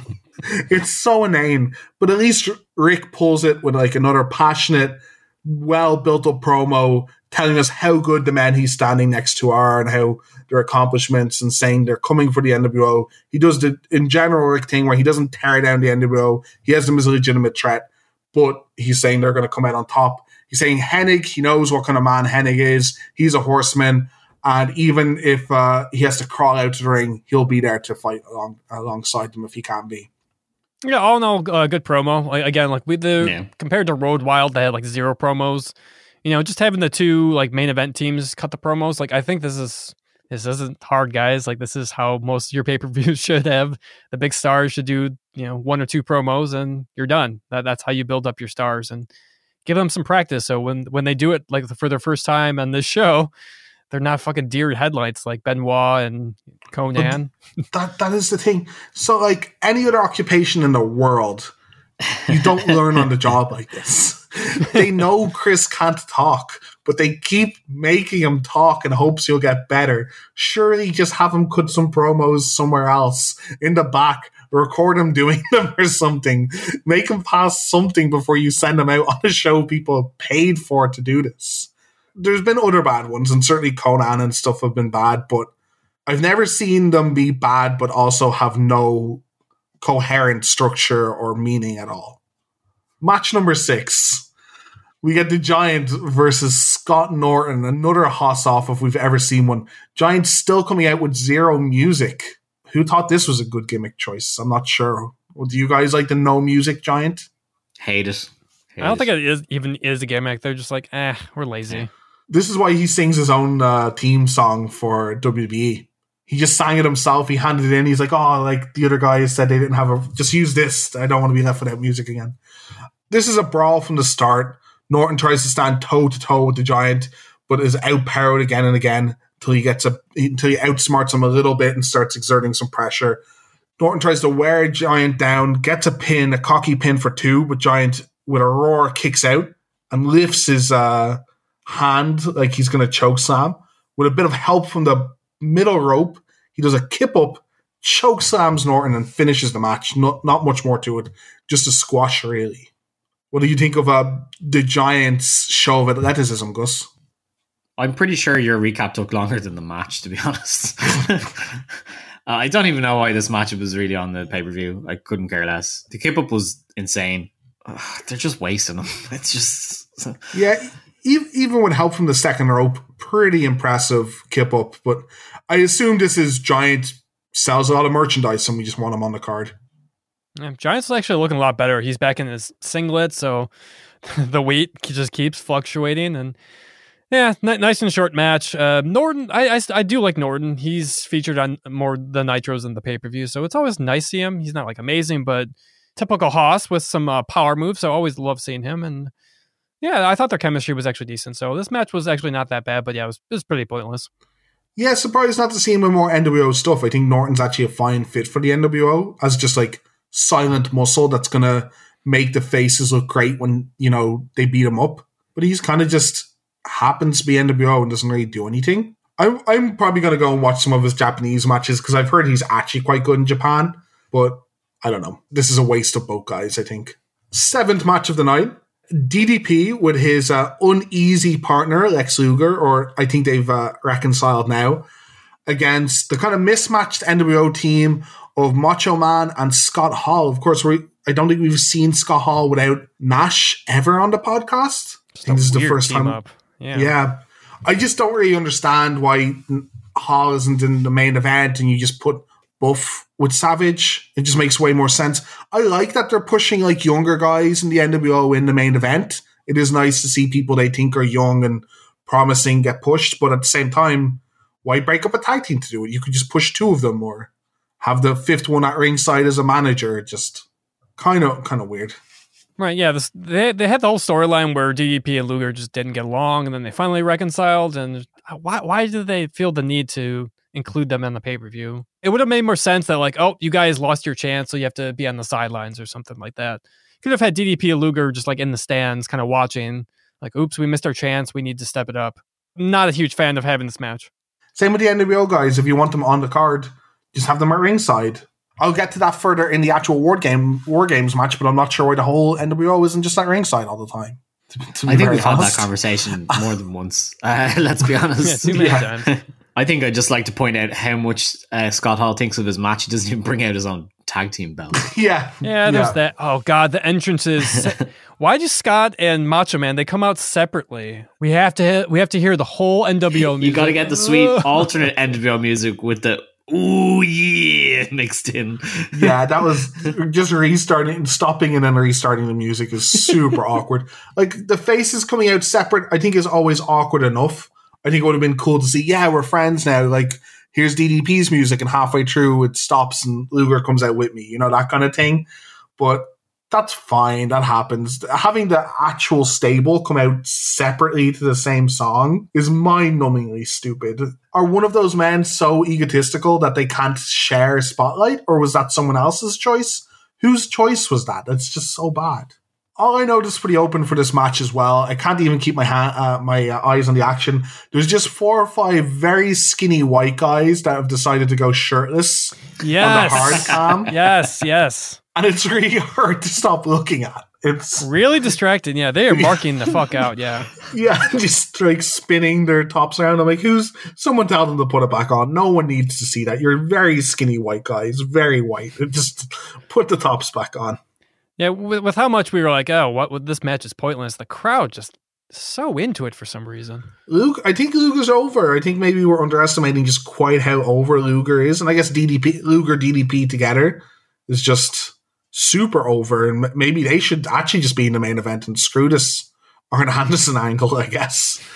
Luger cleaning house early in this match to huge reactions from the crowd, including press slamming Macho to the outside, kind of on the Hall, but he barely touches him, so Macho just splats to the outside. No wonder his career didn't go on that much longer. He tags in DDP, and I'm not sure why, because he's absolutely dominated the two NWO wrestlers.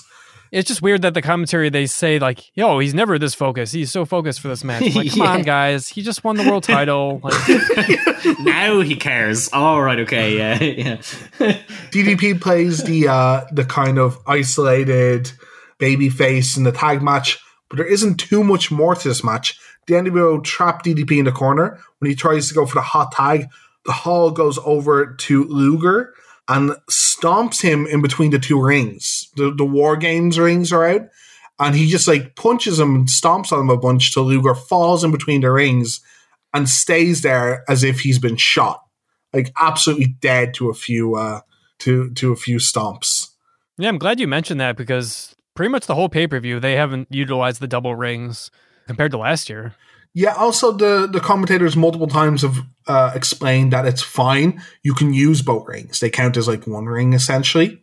DDP gets tossed in between both the rings by Hall and Savage, like he's some kind of ping pong ball for no real reason. And then the referee starts giving out to Hall, even though, as we've said, it's been iterated that it's legal to use both rings, and he's pointing to the main ring and telling Hall to get back in. So Hall just knocks him out. Cameron basically misses that as well. Yeah. A second referee comes down to check on the first referee, which Hall just knocks him out, which I thought was really funny.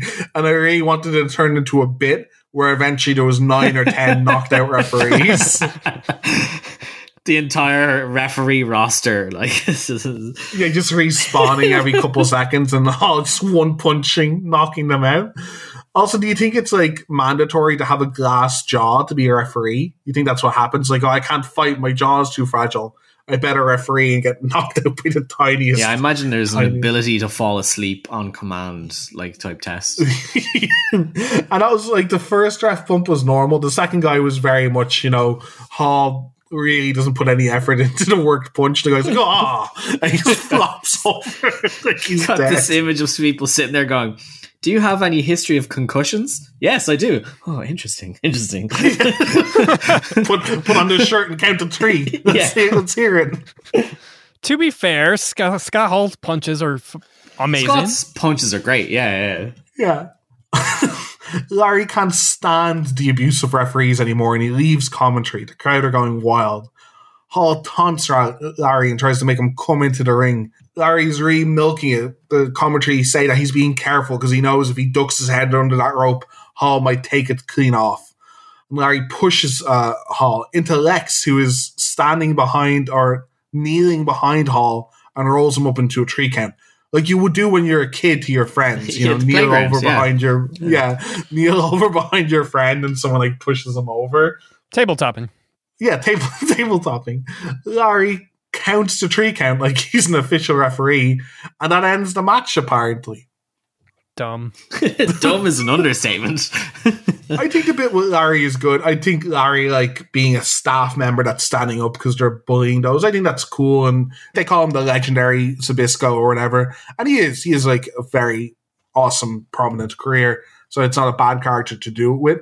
But yeah, him counting the pin is stupid. Yeah, that's what I meant. Like, I wish like Larry like either clocked Hall or like Hall beat Larry down, because like there's been obviously animosity between Larry and the NWO, particularly Hall as well. So yeah, this was a lot of fun. Like this match was obviously going to be nothing. So the Larry involvement was actually the best part of the match. Them trying to portray that they were so smart just wrecked my head so much. I'm like, this is the dumbest thing you've ever done. Like, pointing to my head again. This is just as bad as what the NWO does, but it's okay for you guys. You're no better than what they did now. And you're just like, oh yeah, isn't it so great? Blah, blah, blah. I'm like, shut up, Tony. I just don't want to hear this right now. You know, like, we're going to replay this every time Hogan has something to say. Well, I don't think you will. I think this is a TV product and that'll get really tedious. But 2, why would he care?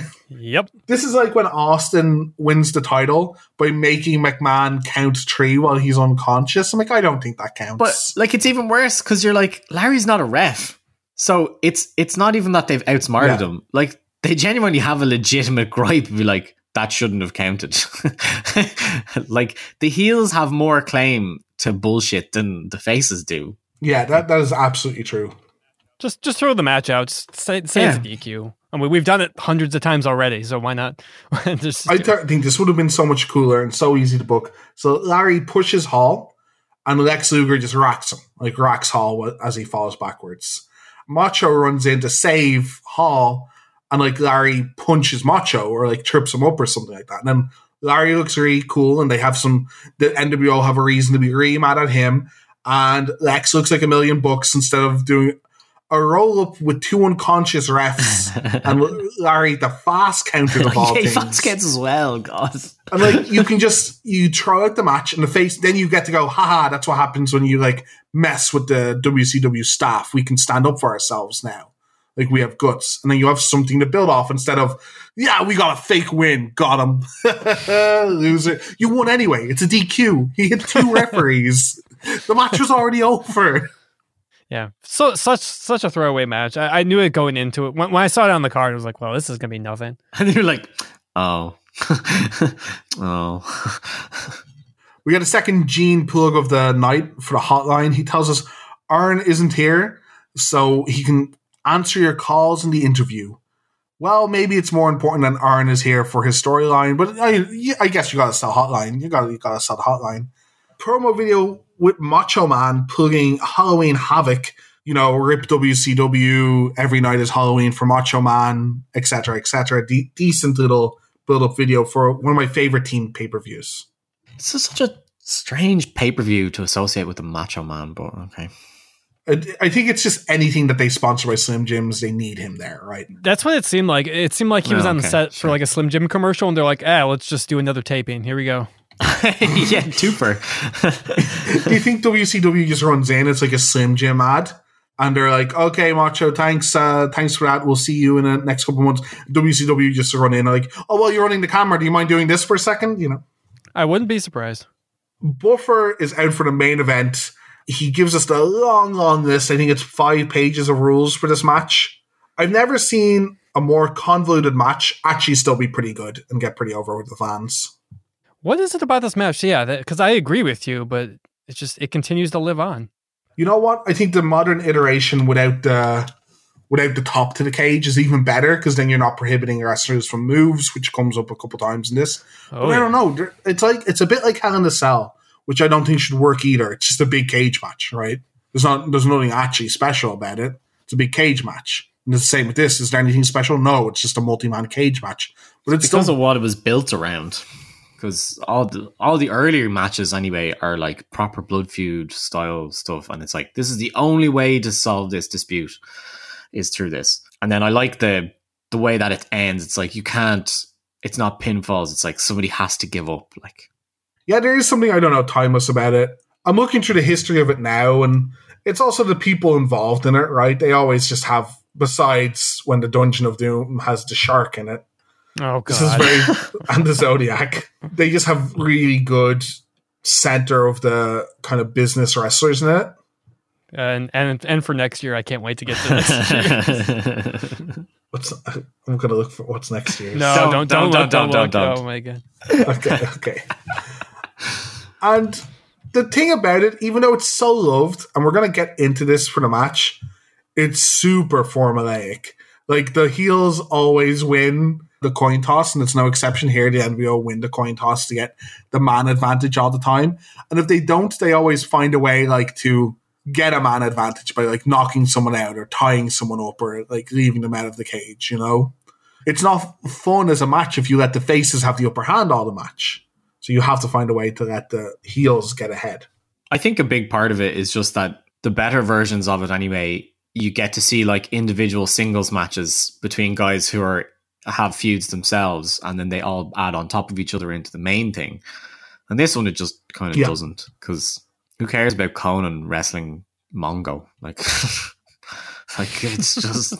Yeah, we have a weird cast of characters in this match. Yeah, sure. so... If you told me that the NWO was in a War Games match, this is not the team I would have picked, like blind. No, this is, again, very weird. I don't mind them trying to push guys, but why isn't Macho in this match? Why isn't Hall in this match? It's only because of the promo. Because the other guys weren't in the promo. Yeah, which is still bizarre. Why aren't those guys in the promo? It's just really weird. And again, I don't mind, because again, these are the small-time undercard wrestlers, and you need to give them time to develop, or why would we care about the NWO? And we've made that complaint before. We don't care about the NWO undercard. One other note before we even start the match. Mongo didn't even bring out his belt. Who cares? Who cares about the US title? See, that doesn't bother me. He's got more important things than bringing out his title. It's just... The NWO might steal it. All right, there's your reasoning. Boom. Yeah, but it's, if they don't care about the titles, we don't care about the titles. I do get that. I tell you what, if Ultimo Dragon was in this match a couple months ago, he would have brought out all 9 of his titles. It's more, I guess, Connor, like, I mean, that is an explanation for why he's doing it. It's just, I don't trust them to have made that choice anymore. Sure. And that it's just like, you just forgot. Like, there's not actually a thought behind this. You just forgot to bring your belt. Getting to the match itself a little bit, strangely, both teams start at ringside this time, and they usually don't do that, right? At least last year, they came like out through the entrance ramp, yeah. Yeah, so it feels like the people at ringside should be trying shenanigans more, but they don't. They're just kind of really polite, and they just stand there. They don't even go and beat up the other team. You can just go beat up the other team if they're all there. Why don't you do that? Yeah, that's kind of like the slight problem with this match is like we've had so much build up, we've had so much heat between the two teams that it's like, all right, let's fight. Yeah. No, you have to wait 5 minutes. You have to wait your turn. Stop it, no. There's not enough animosity in it at all. Yeah, no. The first people in for each team are Benoit and Buff. Buff has the stuff and thought the first 2 guys in, they have 5 minutes would be more work rate. I thought maybe it would be 6 in Benoit or something, but it's just throwing Benoit off the cage, and then it's just Buff. The bumps that Benoit does. Holy shit. Yeah, so they're phoning it in the action, because all they're doing is punches and throwing each other into the cage. Chris isn't. What are you talking about? But what I mean is like the choreography of it. They're not doing a match. They're not trying that hard. But then Chris takes a bump, which is a back body drop, in between the cage and the ring. Just a hard part of the apron. So they're not trying very hard to set up a good sequence of matches. But sure, Chris will just bump at that part of the ring for no reason at all. That's not necessary. I actually think the 2 of them starting is probably the best they could go with in terms of the wrestlers. Like, because like you're never going to have, like, Nash is never going to come in first, and God knows anybody wants to have Conan in first. And then 6 is... I can see 6, yeah. Yeah. 6 is kind of, I think he's held back because he's like been wrestling Flair. So it makes more sense for him to come in later kind of thing. Right. So, yeah. That's fair. I think they want Buff to get over, and this is his chance, like, to get a bit more time by himself and do some stuff. And no, that makes a lot of sense. He's a bit bland, but they do have faith in Buff, and he's a better wrestler than I thought he was before his injury. And yeah, it's just ended up to a bland start to the match. There was this weird one as well that Chris tried to buff. Speaking of kind of bland, you can't really suplex each other in the cage except snap suplexes because the roof is really low. But he still kind of like suplex Buff into the cage and then just kind of let him go on the apron because he wasn't like, they couldn't get the full extension of the suplex. So it didn't come off great. Yeah, that was scary. He tries to go for the flying headbutt as well. It was just kind of the one where he like leans down, but his head is very close to the ceiling. Yeah, no, he definitely also just bangs his head when he does it because his trajectory is so low, he can't pull up or protect his own head at all. So when he misses, he just whams his head off the canvas. So at this point, I have to bring this up. So we get the "We Want Sting" crowd chants. I think the problem with this particular match, kind of the wrestlers I think know this, is like they didn't want to have like a regular thought out match because, well, the crowd's not going to care because they're expecting something to happen at the end. Either Sting to come up, like something with Hennig, anything. Like there's going to be some kind of surprise. It seemed like it. It just felt like something unexpected was going to happen. You thought? Yeah. It also, every time these pay-per-views happen now, because you built up Sting so much, if he doesn't appear, it's like the crowd are disappointed. Like they paid for something that didn't show up. Really cool part about this War Games match is just like, well, how does Sting get it in the cage then? It's like, it's supposed to be locked. It's actually a nice barrier for the NWO. It's like, haha, we have the protection. So he can't get it. Man, that would have been so cool. It would have been cool because like he's come under the ring before too, so that could have been his surprise under the ring. Yeah, I once I saw there was enough of a gap to fit Lex in the previous match, I'm like, oh, will someone come from under the ring? No. Spoilers, no. Never mind. NWO, of course, win the towing cost because the heels have to. And for a while, Chris manages to fend off Conan, the next man in, and keep them off their advantage. But numbers game gets there eventually until Mongo comes in and cleans house. So on and so forth until Six comes in. While Six is in, though, Hennig comes down to ringside and tells Flair he's ready to fight, even though he has a sling on. Rick is checking his arm for some reason. Rick, you're not a doctor. It's not your job. But he's checking on Hennig's arm to see if he can fight. Flair says he'll go in first and Hennig can wait till last. Flair, of course, takes control of the match, as Flairs want to do. Nash dominates for a while when he comes in. Sorry, I'm not pointing out more spots here, but it's just throwing people against cages and throwing some punches and one or two signature moves. Eventually, we get the countdown, though. We get the countdown from Buffer for Hennig to come in. He breaks the suspense, though, by halfway through his breakdown going, by the way, Curt Hennig is coming into the ring. Like, no, the whole point was supposed to be you're counting down. We don't know if he's going to get in the ring or not. But he tells us, I think, about at the 20 count. He's like, Curt Hennig into the ring in 20 seconds. I'm like, thanks, Buffer. Hennig does indeed get into the ring, and it looks like the faces are already on top. This is going to be the end. And he takes off the sling. He has two handcuffs that he's spinning around kind of awkwardly. Goes to beat up Nash in the corner, but he turns and hits Mongo instead. He starts beating down the Horsemen as they all get cuffed to the ceiling except Flair. Nash gets a mic and he taunts all of them, asking if they'll surrender. None of them will, and Chris even spits in their face every time he's asked. They jackknife Flair and do a couple other moves to him. They then drag him over to the door, which is open and hasn't been closed for some reason. Terrible officiating, shoddy officiating, marring another wrestling bout. And they threaten to close the door on his head, slam the door on his head if they don't surrender.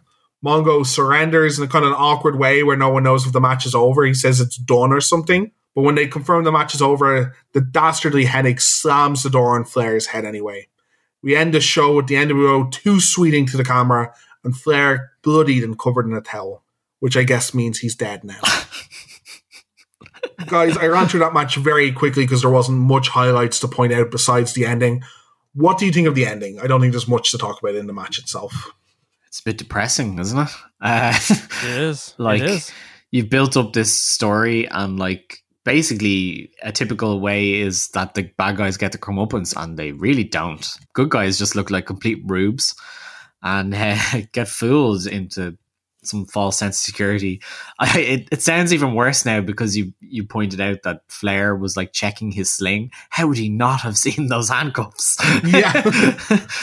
It just occurred to me. But yeah, it's so depressing, and it's really grim because like they really are absolutely decimated on live pay-per-view to end the show, and there's just no comeback. Oh, it's horrible, yeah.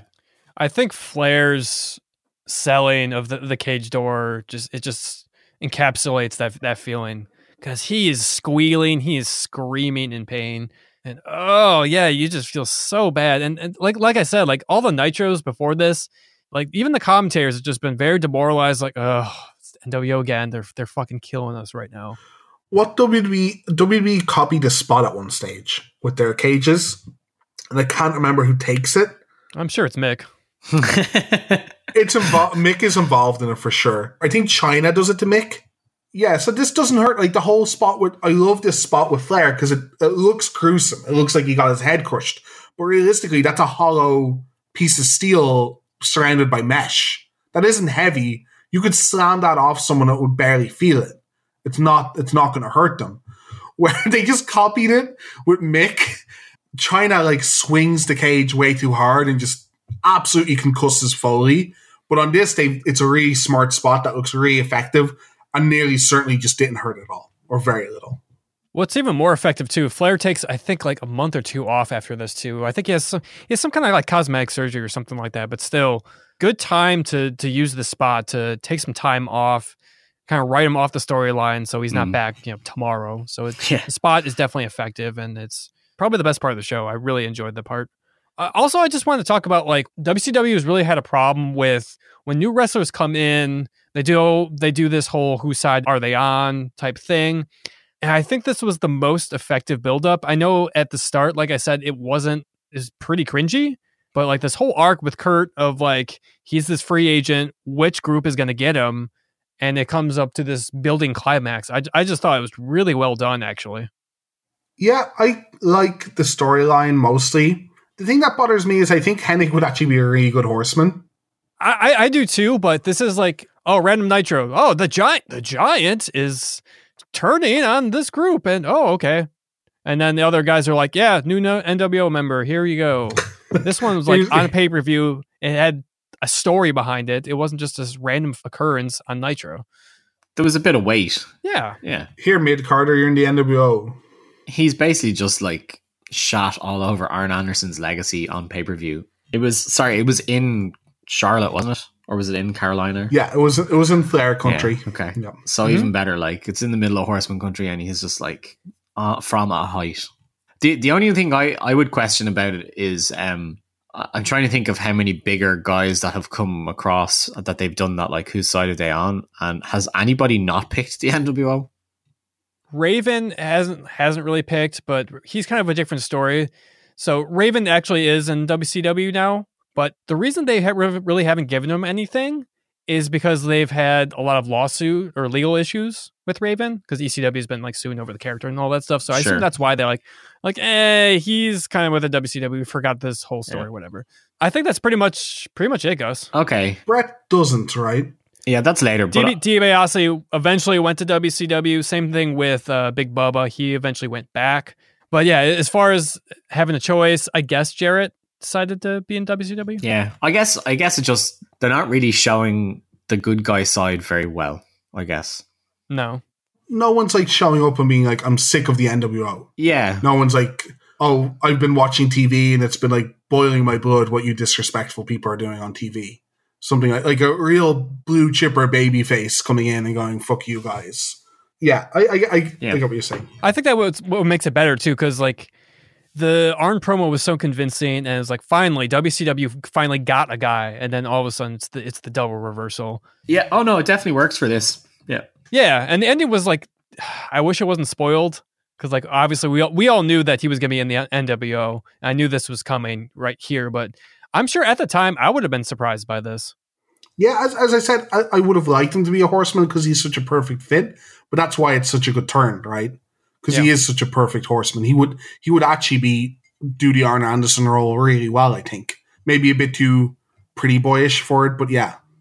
I can't wait for him to probably do nothing now. I can't remember what happens after this, but he gets a title in like less than a week. I forgot. Jarrett does not wrestle Mongo. He wrestles Headache for the US title. Yeah. But yeah, I could very easily see them do this and then go, yeah, whatever. And then he doesn't really do anything else with the NWO at all. I think that's a big problem with turning people, right? Because once you turn them, you expect a big storyline for them. But honestly, Hennig is probably fine as a US title kind of level guy. You probably don't want to put much more on him, and you don't want to, just because he was in WWE, you don't want to have to like jump him completely. But when you put such a big storyline of betraying Arn Anderson on him, then, you know, you expect him to be higher up the card. And realistically, they're probably just going to have a bit of a title run and then let him be in the mid-card scrum and not do much. Yeah, actually, I think this is a good time to talk about the mid-card here, because I was telling Gus about this. We're having a major shakeup in the mid-card here, because Syxx, this is his last match in WCW. Oh, wow. I mean, for the podcast, he has a tag match with Scott Hall, because actually Nash, after this, he gets hurt for the rest of the year. So this is actually a big point in the history of the company.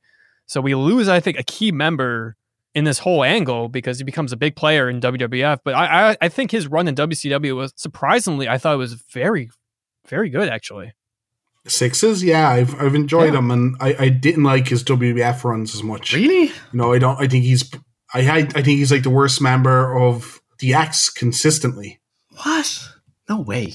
And then after that, all his single stuff is like really bad. Absolutely not. Billy Gunn was in that. Yeah, that group. Billy Gunn is fantastic, and he's like 6'4". Billy Gunn's like 6'4". He does those 3 moves really well. He has that theme song everyone loves. Those awful promos he does.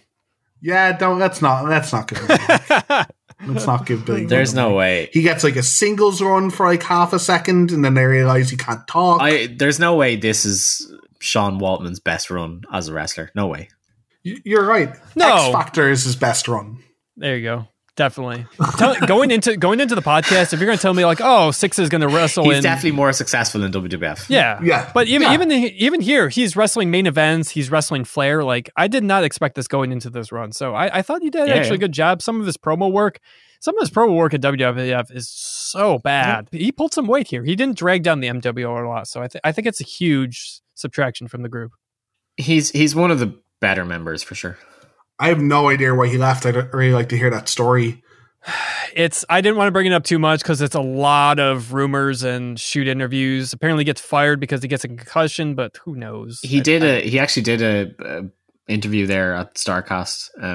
The short end of it, Dave, is that he gets fired but he's been injured for ages, and he ends up getting fired from home. Oh, wow. And so then he shows up in WWF like shortly afterwards. But I mean, he said in the interview there, like literally last week, he's like, I mean, yeah, it sucks that I got fired from home, but he's like, what else is he supposed to do? I'm not at work. Like, there's no other way for me to get fired. The fired from home thing isn't as bad as fired for being injured. He'd been injured for a very long time. Okay. Like Connor is saying, like, he's not in the company when it's like... Yes, it's right after the WrestleMania that Austin wins the belt. So it's literally like... Which is 98? Yeah, it's like 6 months after this. Or more than that, yeah. Yeah. If he doesn't wrestle on WCW for like 8 months... I guess it still feels bad if it's like a legitimate injury and he's like, there's nothing I can do. I need to get back. But I understand that he's not like... He's disposable, right? But they've wasted money on such weird other things. Like, I'm sure there's more to it. I'm sure there is more to it than that. I'm trying to give the Cliff Notes. Really. Yeah, that's fair. It's just weird because they do seem to have confidence in him, and he is doing well, and he's getting over. I always thought he did way worse because he jumped ship. I thought he wasn't being used, or like I thought he'd just have that NWOB music and be on the cruiserweight titles, and then he jumped ship because they offered him like a bigger run. But no, he's in the main event of Fall Brawl, and he is definitely like second tier NWO, but he's like the mini boss of the second tier of NWO, you know? I'd count him in the main tier. Yeah. It's complete opposite of Jarrett. Jarrett's like, whatever, you can go. It's like, you don't want to keep Syxx around? Like, he's a good guy to have around. But yeah, besides him, I mean, we have a lot of other incoming talent to take their place. I mean, Perry Saturn is going to be here soon, and I love Perry Saturn. Bill Goldberg is starting his run soon, so we'll be talking about him very soon. So WCW is going to look very different in the next few shows. Yeah, they're really starting to look like the WCW you like remember from the wars. Yep. Met Perry Saturn, I think. What? I don't think Perry's so good. Fine. Who's his tag team partner? Cronus. John Cronus. Yeah, why isn't Cronus over? Why didn't they get is it called the Eliminators? Is that the tag team? Saturn wanted to get away from the tag team. Apparently, in the ECW, he wanted to get away from the tag team, and they wouldn't let him. Cronus is not a good wrestler either, so I think that's part of the reason. Yeah, he has such a good finish, though. Total Elimination is such a good finish. Dave, you got to do it like Joey Styles does. I don't think I can match Joey. I'll practice my Joey Styles and come back one day. Maybe when we do Total Elimination. Maybe when we do the CW. It's funny, like the more I'm watching like this mid '90s stuff, and like of the 4 guys that came over, like it's quite clear that 2 of them were good and 2 of them just weren't. To me, anyway. I'm looking forward to seeing Perry like in his prime and maybe be given some actual time for matches that don't involve him talking to a mop. I don't know. We'll see. I remember having good memories of Perry Saturn in WCW. Maybe that comes in late '98, but I think he's a positive player, at least better than Jarrett and some of the other mid card acts that. We've seen. For sure. Yeah. So I'm excited to see what happens. I'm excited to see the beginning of the Bill Goldberg run as well. I think his first match is coming up literally in like 2 weeks. I can't wait to see them fight so hard to keep the Raven character and then mess it up completely. That's WCW for you.